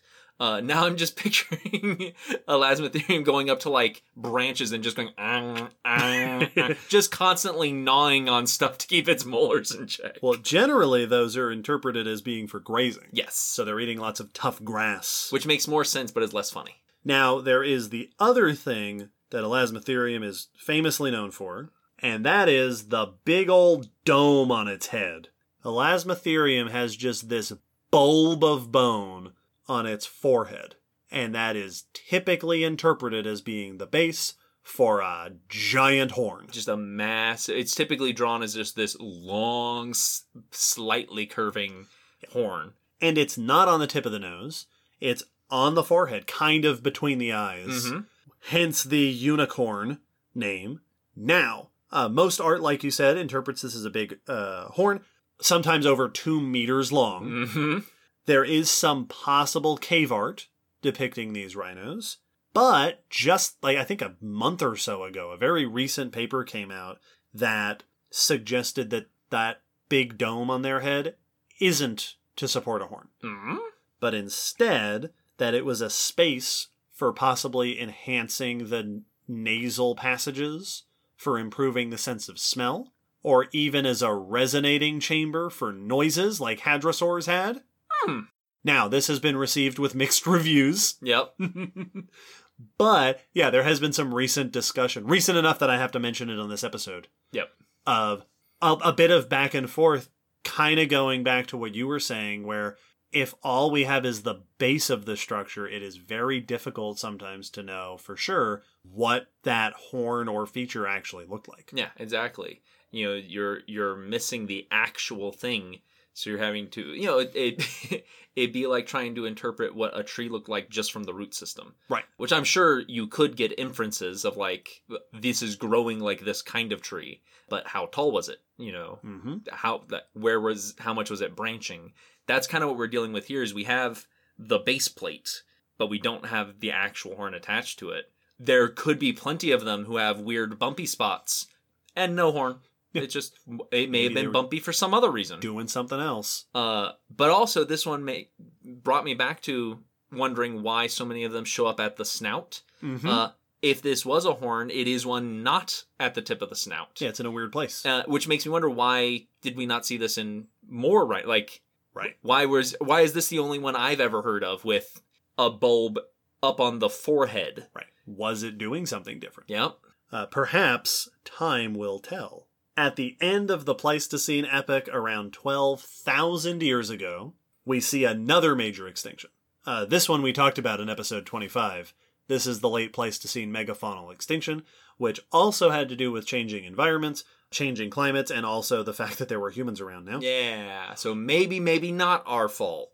And this is where Europe loses its rhinos. So as we enter the modern era, right, the modern last several thousand years, the Holocene epoch, all that's left are modern rhinos, our 5 living species. And then, of course, in the last couple of centuries, we see another major decline as modern humans start being terrible. Yeah, definitely our fault. Oh, yeah, no, that we did that. That one's on us. And in the coming couple of centuries, when these rhinos go extinct for good, that'll be our fault, too. Yep. I saw a thing once, several years ago, and it was the first time I had ever heard it framed this way, and it stuck in my mind. It was the thought of a parent in the not-too-distant future having to explain to their child what a rhino was. Yep. That you'd be watching a movie, like you would be watching Black Panther, and that animal would run across, and the kid would be like, wow, look at that crazy animal, and you'd have to go, well, all right, let's talk. That used to exist. Yeah, your grandma used to go see him at the zoo. Mm-hmm. There's something just so tragic about the idea that something that an animal as impressive as Triceratops may soon have to be looked at the same way as Triceratops, and not because a giant asteroid hit the planet, right, but because we were idiots. A bunch of jerks. So rhinos, even without our influence, have been on this sort of general decline over time. They were once very diverse.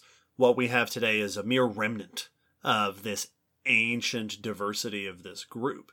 And their evolutionary history is full of all these really cool, diverse, different forms.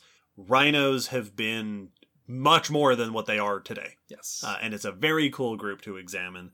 Before we finish up, there is one more section that I want to add on here, in part because, as I mentioned at the beginning, this was requested. There are a number of ancient animals that weren't rhinos, but that you'd be forgiven for looking at and thinking, boy, that sure is a rhino. Bunch of rhino-shaped things. Yes, I am titling this section, Rhino-like Horny Beasts. We kind of did a similar thing in the hyenas episode. Yep. Episode 109, and also in the cats episode. Yep. Episode 93, because evolution likes to repeat itself. Mm-hmm.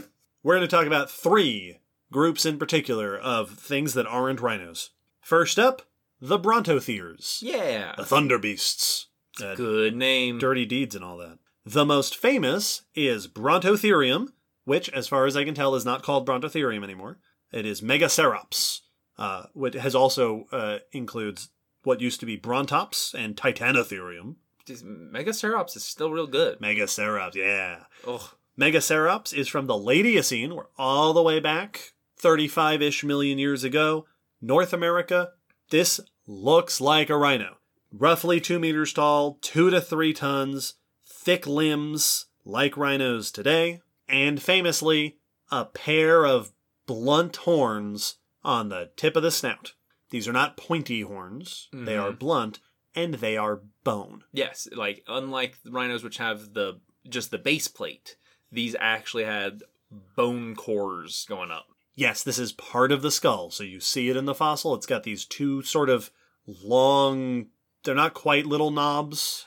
Prongs. Kinda, yeah. Like they and they're rounded and blunt. Exactly. They look, if we're comparing to modern animals, they look very much like the, quote, horns on a giraffe. Yes, exactly. The ossicones, as they're called. Mm-hmm. So if you don't know what we're talking about, go look up a picture of a giraffe and go, oh, right, yeah. Between their ears, there are 2 just kind of horns, just these blunt protuberances. You know what they look like? In front of Walmart, there are those pillars with the rounded tops that keep you from driving through. Those have a name. Yep. I can't think of it. The purpose of those is to keep cars. They're filled with concrete.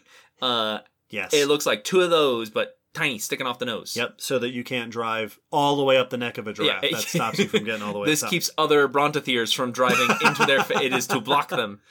These have been compared to ossicones, the tip of the Brontothere nose. They are probably covered in skin, like giraffe ossicones are. As with rhino horns, these are most likely for display, possibly for competition. Brontotheres as a whole group are known from the Eocene, North America, Asia, some in Europe. So like rhinos, they are across the northern continents. Early ones were small, but eventually they evolved much more diversity. They come in small to large sizes. Some have no horns, some have little horns or knobs, and some have particularly weird structures. Embolotherium from late Eocene Mongolia, similar in size to Megacerops, has this really tall structure at the tip of its nose that is often compared to a battering ram. Yeah. And Parabrontops, also from Mongolia, has just a big bulb. Just a big sphere at the end of its nose. Just a mace on its nose. Brontotheres were among the most diverse large herbivores of the Eocene, across the Eocene. And these are not rhinos, but they are very close. Mm-hmm. They are perissodactyls. Yeah. Yep. So these are kind of like nimravids for cats. Yes. Not really cats, but they are pretty close. Yeah, you're not a completely separate group that just converged real hard into a rhino shape. Right. Your ancestors were the same shape as rhino's ancestors. Yes. Your ancestors were the same as rhino ancestors. Yeah, so like you started with the same base anatomy. Yep. And you just kind of went parallel with the rhinos. And they look so similar that, as you said, if I didn't know what a brontothere was, I would definitely look at it and be like, wow, that's a hyper-specialized rhino. Yeah, look at that cool rhino. Like, it instead of just having a plate for its keratin, it has extended it. Made bone there. Like, it's got more of a sloping head to it, and it's got like a big bison spine on the back. Mm-hmm. So it's a weird rhino, but I would completely believe it was just a very derived rhino. Now, here's a fun fact. Traditionally, brontotheres are classified as part of the hippomorpha side of perissodactyls. Ah. So, not on the rhino tapir side, but on the horse side. Weird. There has been some disagreement over the years, though, on that. Here's one fun difference. These brontotheres have 4 toes on the front feet. Oh. Rhinos have 3. So these had feet like tapirs. Oh. Brontotheres go extinct at the end of the Eocene around the same time that all our other rhino groups are starting to really take off.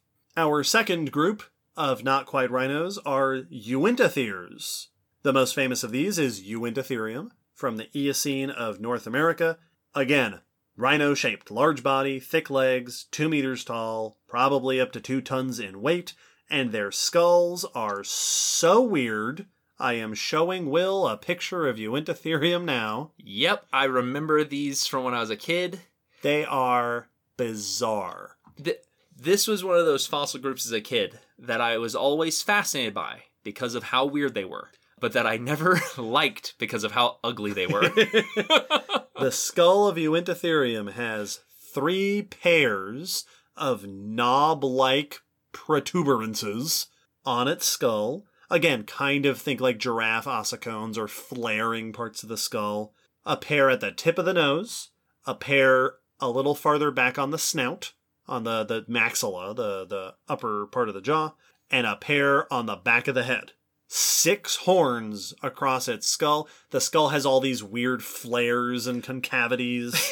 It has all these swoops and dips and...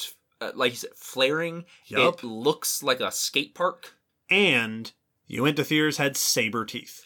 What? And not like the kind of, these are sort of tusks, and when you close your mouth, they're kind of... It's not like a peccary where it's like, oh yeah, you got some sharp teeth when you open your mouth. Right. No. These are like saber-toothed cat canines. Like, I'm reaching my chin with my teeth. And the chin has flanges. The chin part of the lower jaw, the bone, dips down a little bit as extra support for these long saber teeth. It looks like a saber-toothed cat skull. Yeah, we see that flaring of the chin, that dipping of the chin, in saber-toothed cats. Yes. So Uintatheres, not rhinos, and just... this is like the first run at rhinos. These are long before proper rhinos. This is like they did it, and then they went extinct, and then evolution was doing rhinos again, and went, hang on, do you remember what happened last time? Let's scale it back a little bit. Yeah, maybe wait a couple dozen million years before we try horns. We went a little crazy that first time. We're older and wiser now. Uintatheres actually show up in the late Paleocene. So back, over 55 million years ago, and they are around until the Middle Eocene. So this group actually has its full run before most of the rhino family. We're seeing the earliest of those rhinos as this group is on their way out. Uintatheres also northern continents, Asia and North America. The earliest ones in the Paleocene are small pig-sized omnivores.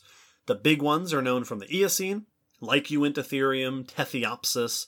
There's another one called Eobacilius, which is another one that I've seen possible estimates of up to 5 tons.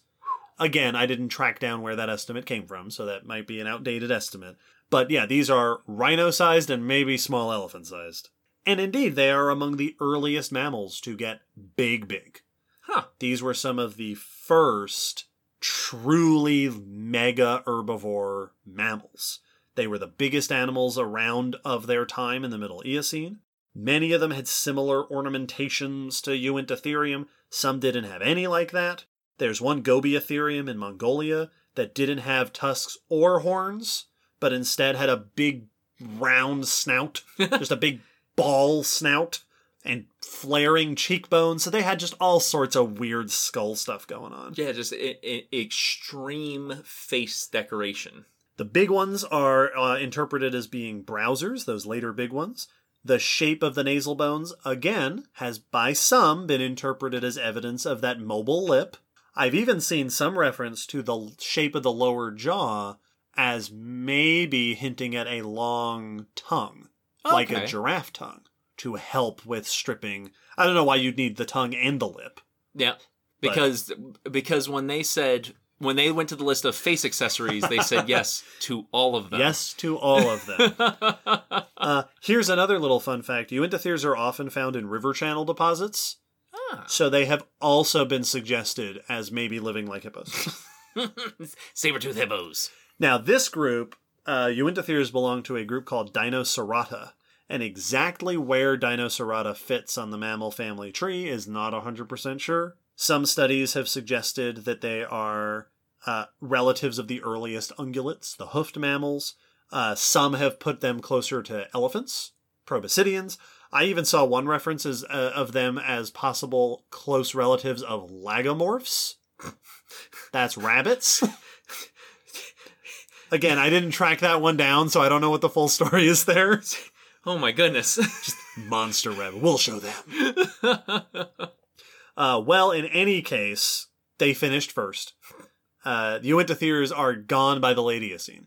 So basically, all the interesting rhino stuff starts and gets going while these guys are basically gone. And then finally, one last group to talk about of rhino-like things, the Arsinoetheres, specifically Arsinoetherium. This is one genus of animal known from the late Eocene to early Oligocene of North Africa. So again, during the sort of a lot of those other rhinos are having their heyday. This is an animal, again, large body, thick legs, rhino-shaped, 2 meters tall, probably browsing, with a very iconic look that I'm showing Will. Right. A pair, side by side, of just enormous. Of like cartoonishly big. Cartoonishly large, pointy horns on its head. And again, bone. Yes. These are part of the bone. Like the Uintatheres, like the Brontotheres. These are all in the bone. And when we say enormous, we don't mean that they're long and impressive. They are like... They're half the head. It's like the bell of a trombone. Just these wide, cornucopia type horns coming off the face. Right. The base of these horns. And they're angled sort of forward. So they kind of swoop forward off the skull. Kind of coming off at a 45 from the top of the skull. But the effective base of the horns goes from the nose to the eyes. Yes. Just that whole snout is the foundation of the horn. It's a very broad horn. Yes. And I can only imagine if that also had any covering. Oh, it would be enormous. Like, if you also have a keratin sheath over that, how far are you taking these horns? Now, the other fun thing with that is that those horns are so ostentatious that they can distract you from the fact that it also has horns above its eyes. Yes. Yeah, it does. It's Yeah. got very little, just little horns above the eyes, like a ceratopsian might, but Yes. these are much, much smaller than Triceratops. So it's got these giant horns, and then these little horns above the eyes. These might have been covered in keratin. They might have been covered in skin. Who knows? Very impressive. Again, I'll put a bunch of pictures in the blog post so people can see what we're talking about. Whenever I look at the skeleton, I keep expecting to have those tall vertebra spines at the shoulders. Like a bison. Like for a all that bison. muscle. Like the Brontotherium had. Especially because you're carrying around 2 pontoons on your face. But it's actually, they don't really seem that ridiculous. Yeah. So it's just an oddly shaped animal. It's also got kind of a pointy front of the face. It does. This is a very unusual animal, Arsinoitherium. Oh, and here's a fun fact about Arsinoitherium. The general shape of its body has led some to suggest that they might have been aquatic. Well, because those horns are actually hollow. And they Right, have flotation devices. Exactly. Well, they had the nasal passage actually goes all the way up to the tip of the horn so they can snorkel. That's not true. I made that up. No, these are all lies. There was a study apparently that looked at their forelimbs, the front legs, and found that they would have moved best in a propulsion motion Okay. for swimming. But like teleoceratines, there have been isotope data that suggests that maybe they weren't living like hippos. Mm-hmm.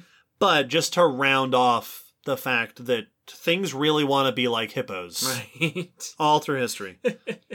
Arsinoitherium belongs to a group called the Embrithopoda, which are known from Eocene to Oligocene, but not known very well. So this was around, again, this is Eocene to Oligocene, the same time as the earlier big groups of rhinos. Most of the embrithopods are known from partial skulls and teeth. They are found across Afro-Arabia, so North Africa and the Middle East Arabia region. There are also some known from Europe and Asia. As far as I could find, horns are only known in Arsinoitherium. So this one genus is the only one where we have horns, but we don't have very complete remains of some of the other ones. So they might have also had horns, but we don't have the evidence for it. Gotcha. This group is even more mysterious than the Uintatheres and the Dinocerata. I have seen references of Arsinoitherium placed as a relative near elephants and sea cows, or near hyraxes, or with artiodactyls, or with Dinocerata. The Uintatheres. Who wants this thing? Somebody claim this. Somebody take care of this monstrosity. Whose weird horn animal is this? Is this somebody's bike? So suffice it to say, for the last 60 million years, mammal evolution has been very excited about the rhino concept. Yes. There was a huge diversity of rhinos. The rhinoid extended family just has all of this fascinating diversity, these really well-known, relatively well-studied animals. Everything from sheep-like running animals to the largest land mammals of all time, the kaiju horses, to the horn stuff, Yep. the famous horn stuff. And then there's a bunch of these other famous horn stuff that aren't rhinos. It's this wonderful menagerie of rhino history. Well, and one of the things that really piques my interest about it is that today, rhinos are kind of weird for having their horn on their nose. Yeah. Like, almost every other horned mammal that we have has it on the back of the head. Yeah. And rhinos are also weird in they're not really shaped quite like anything else. Mm-mm. They're weird. And so today they stand out as these truly unique animals on Earth. But actually, if you go back through mammal history, there's been a lot of rhino-shaped animals. Like, being big with a large head and decorations on your face has actually been kind of normal. Yeah.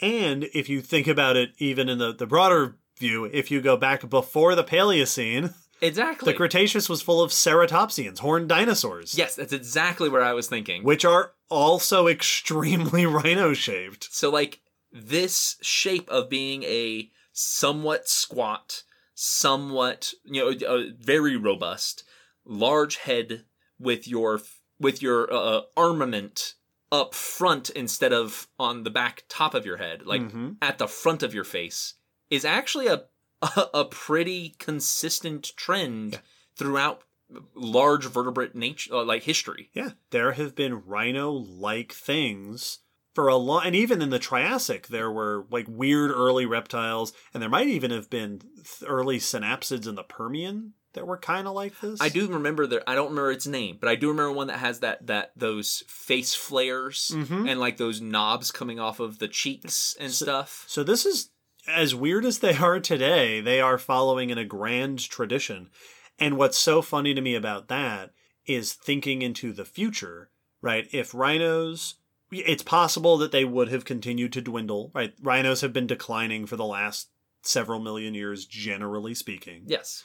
They're definitely dwindling now. So if rhinos do vanish at some point in the not too distant future, there is an extremely good chance, it seems, that something else, tapirs or hippos or, I don't know, goats, are going to evolve into a very similar large-bodied horned animal. It's like a thing that there has to be. It's a fixed point. Well, and that's what really was kind of getting to me, is we so often like to talk about, the general ecosystem roles of the large predator, the large herbivores, the grazers, the small nimble, grazers, and the small nimble predators. And I feel like rhinos, at least when I hear it discussed, often get left out of those broad example lists. They're weird. Yeah. It doesn't really fit. But doesn't it? Yeah, absolutely. Of course it does. Like, they do when you actually step back and look at the world in perspective. There's a rhino niche. Yeah. that There's a rhino-shaped hole in all ecosystems. Yes! And that's so amazingly cool. How weird is that? Oh, I love it. So this has, as usual, been our whirlwind tour of a fascinating group of animals. I had a ton of fun learning about rhinos. Like I said, I will put a bunch of images in the blog post so you can all see the pictures we've been geeking out about over the course of our discussion. We hope you've all enjoyed this discussion of rhinos. We hope you're happy, Jenna.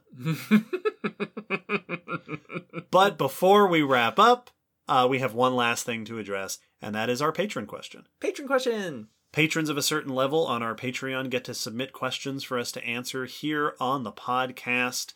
This episode, what's our patron question, Will? Our question is from June, who asks, do we know of any examples of neoteny within Lepidoptera? Are there any axolotl type moths or butterflies that remain in their caterpillar life stage for their entire lives without metamorphosing? And if not, could you speculate on what factors and selective pressures might result in such an organism? Fascinating question. That's a really interesting concept. So we've mentioned this before on the podcast. Neoteny is this process of animals reaching adult stage but retaining a lot of their juvenile features. Yeah, you grow to adulthood, but you still either look like or have characteristics of your baby form. Right. Axolotls are a famous example. Those are a type of salamander that still has gills and is very aquatic in the adult stage, which most salamanders lose when they become adults. As for moths or butterflies that do this, the answer is yeah, kind of. So I did some searching, and yes, neoteny has been known in a number of different groups of moths and butterflies. The examples I came to were moths in the Geometridae family.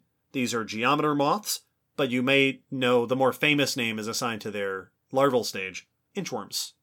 Oh. There are a number of species in this group that have wingless females.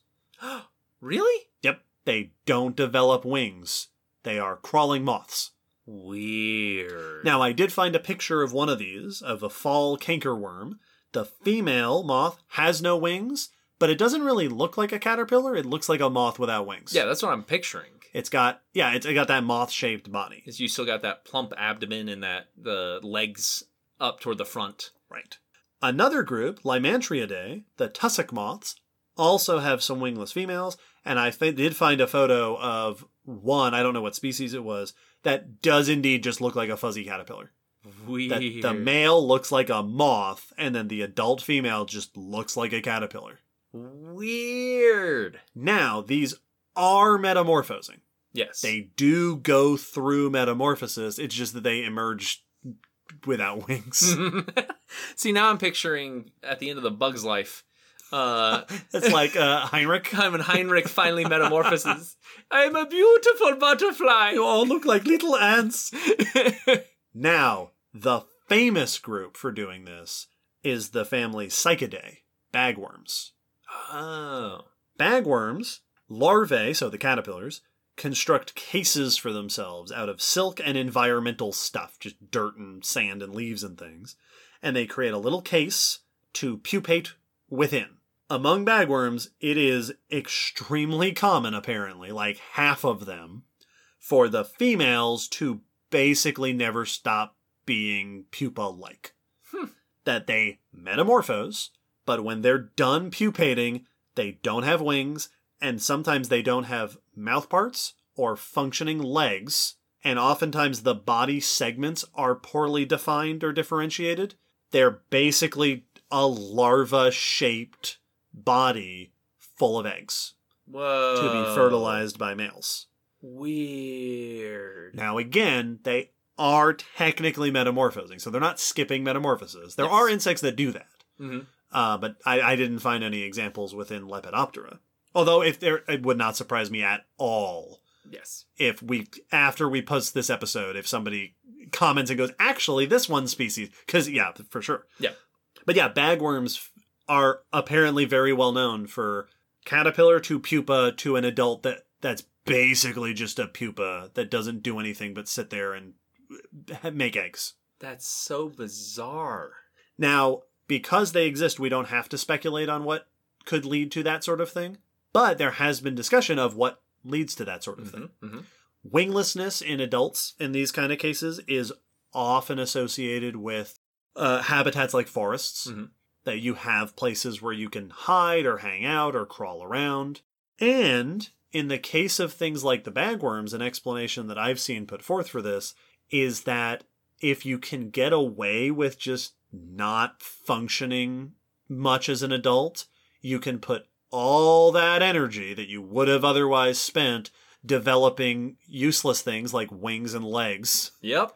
into making eggs and developing babies. Well, and also, you know what's a real high energy activity? Flying. It sure is. Defying gravity burns a few calories. And it's not uncommon for insects in their adult stage to not really do much but mate. Yes. Right? Mayflies are the famous example where many of them are, as adults, don't even have mouth parts. Exactly. I know there's a lot of cicadas like that, where they can't eat. They are here to scream, find a mate, and make babies. Yep. And then that's it. You have done it. You have accomplished your mission. So yeah, it really is, in that very cold way that natural selection often is, an efficiency, a matter of efficiency. Yep. Yeah, if you don't develop into an adult shape, you can be an egg factory. Yeah, well, if the ultimate end goal is to pass on your genes, and if you can make more eggs by not being moth or butterfly shaped, then you get to be a sausage that just makes babies.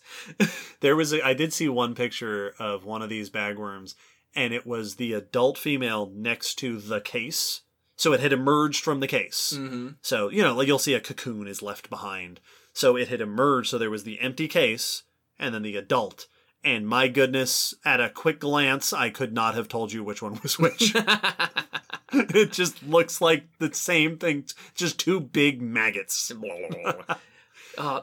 The thing that kind of baffles me with this group is one of the key changes that happens between caterpillar and butterfly or moth is, for those that continue to eat as adults, their mouth parts significantly change. You go from a proboscis, chewing caterpillar mouth part to grind up plants to a straw-like, a silly straw mouth part for eating nectar.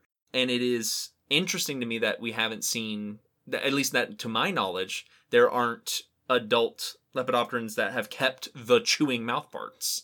Oh yeah, I don't know. That would also be a form of neoteny. Yeah.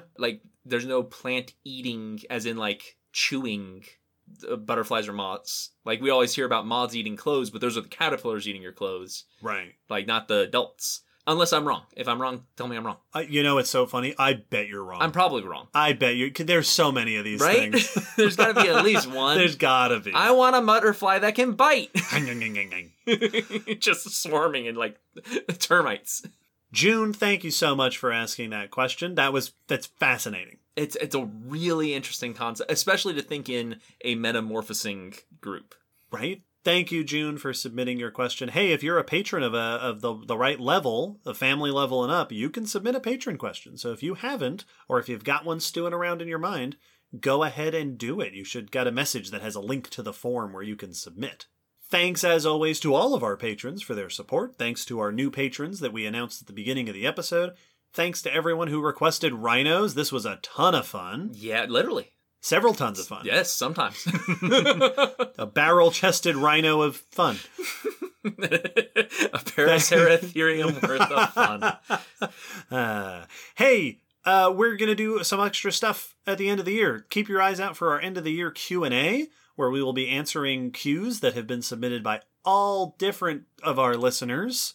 This is the last episode of 2021, so beyond the end of the year Q&A, we will see you next year. As always, check out the blog post for more links and pictures for more information. Thanks, as always, for listening, and we hope everybody has a happy end of the year. Yeah, enjoy your holidays and celebrations. Enjoy your new year, all that good stuff. We release episodes every fortnight, 5 years running almost. The next fortnight will be next year. And boy, I wish I had something profound to say about that. Yeah, you're supposed to be all meaningful and introspective at the end of the year with stuff. Yeah. Have something poignant to say. Yeah. So let's take a moment to imagine that I said something profound. I want all of you say something profound now. Comment on this episode. To whoever's sitting next to you or across from you, whether you know them or not. Give them some meaningful messages to take into the new year. Yeah, something nice, a happy new year message. Wish them well. Tell them you hope that next year is better than this year. Yeah.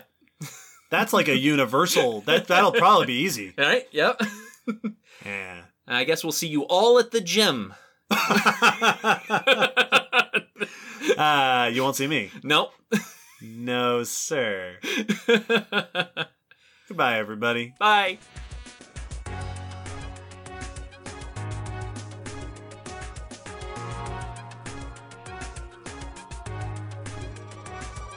Thanks for listening to the Common Descent podcast. You can follow us on Facebook, Twitter, YouTube, and check our WordPress blog for pictures and links after each episode. Huge thanks to our patrons whose support helps keep this podcast running and who get access to bonus goodies on Patreon. The song you're hearing is called On the Origin of Species by Protodome, which we found at ocremix.org. Thanks again for listening. We hope you'll join us next time.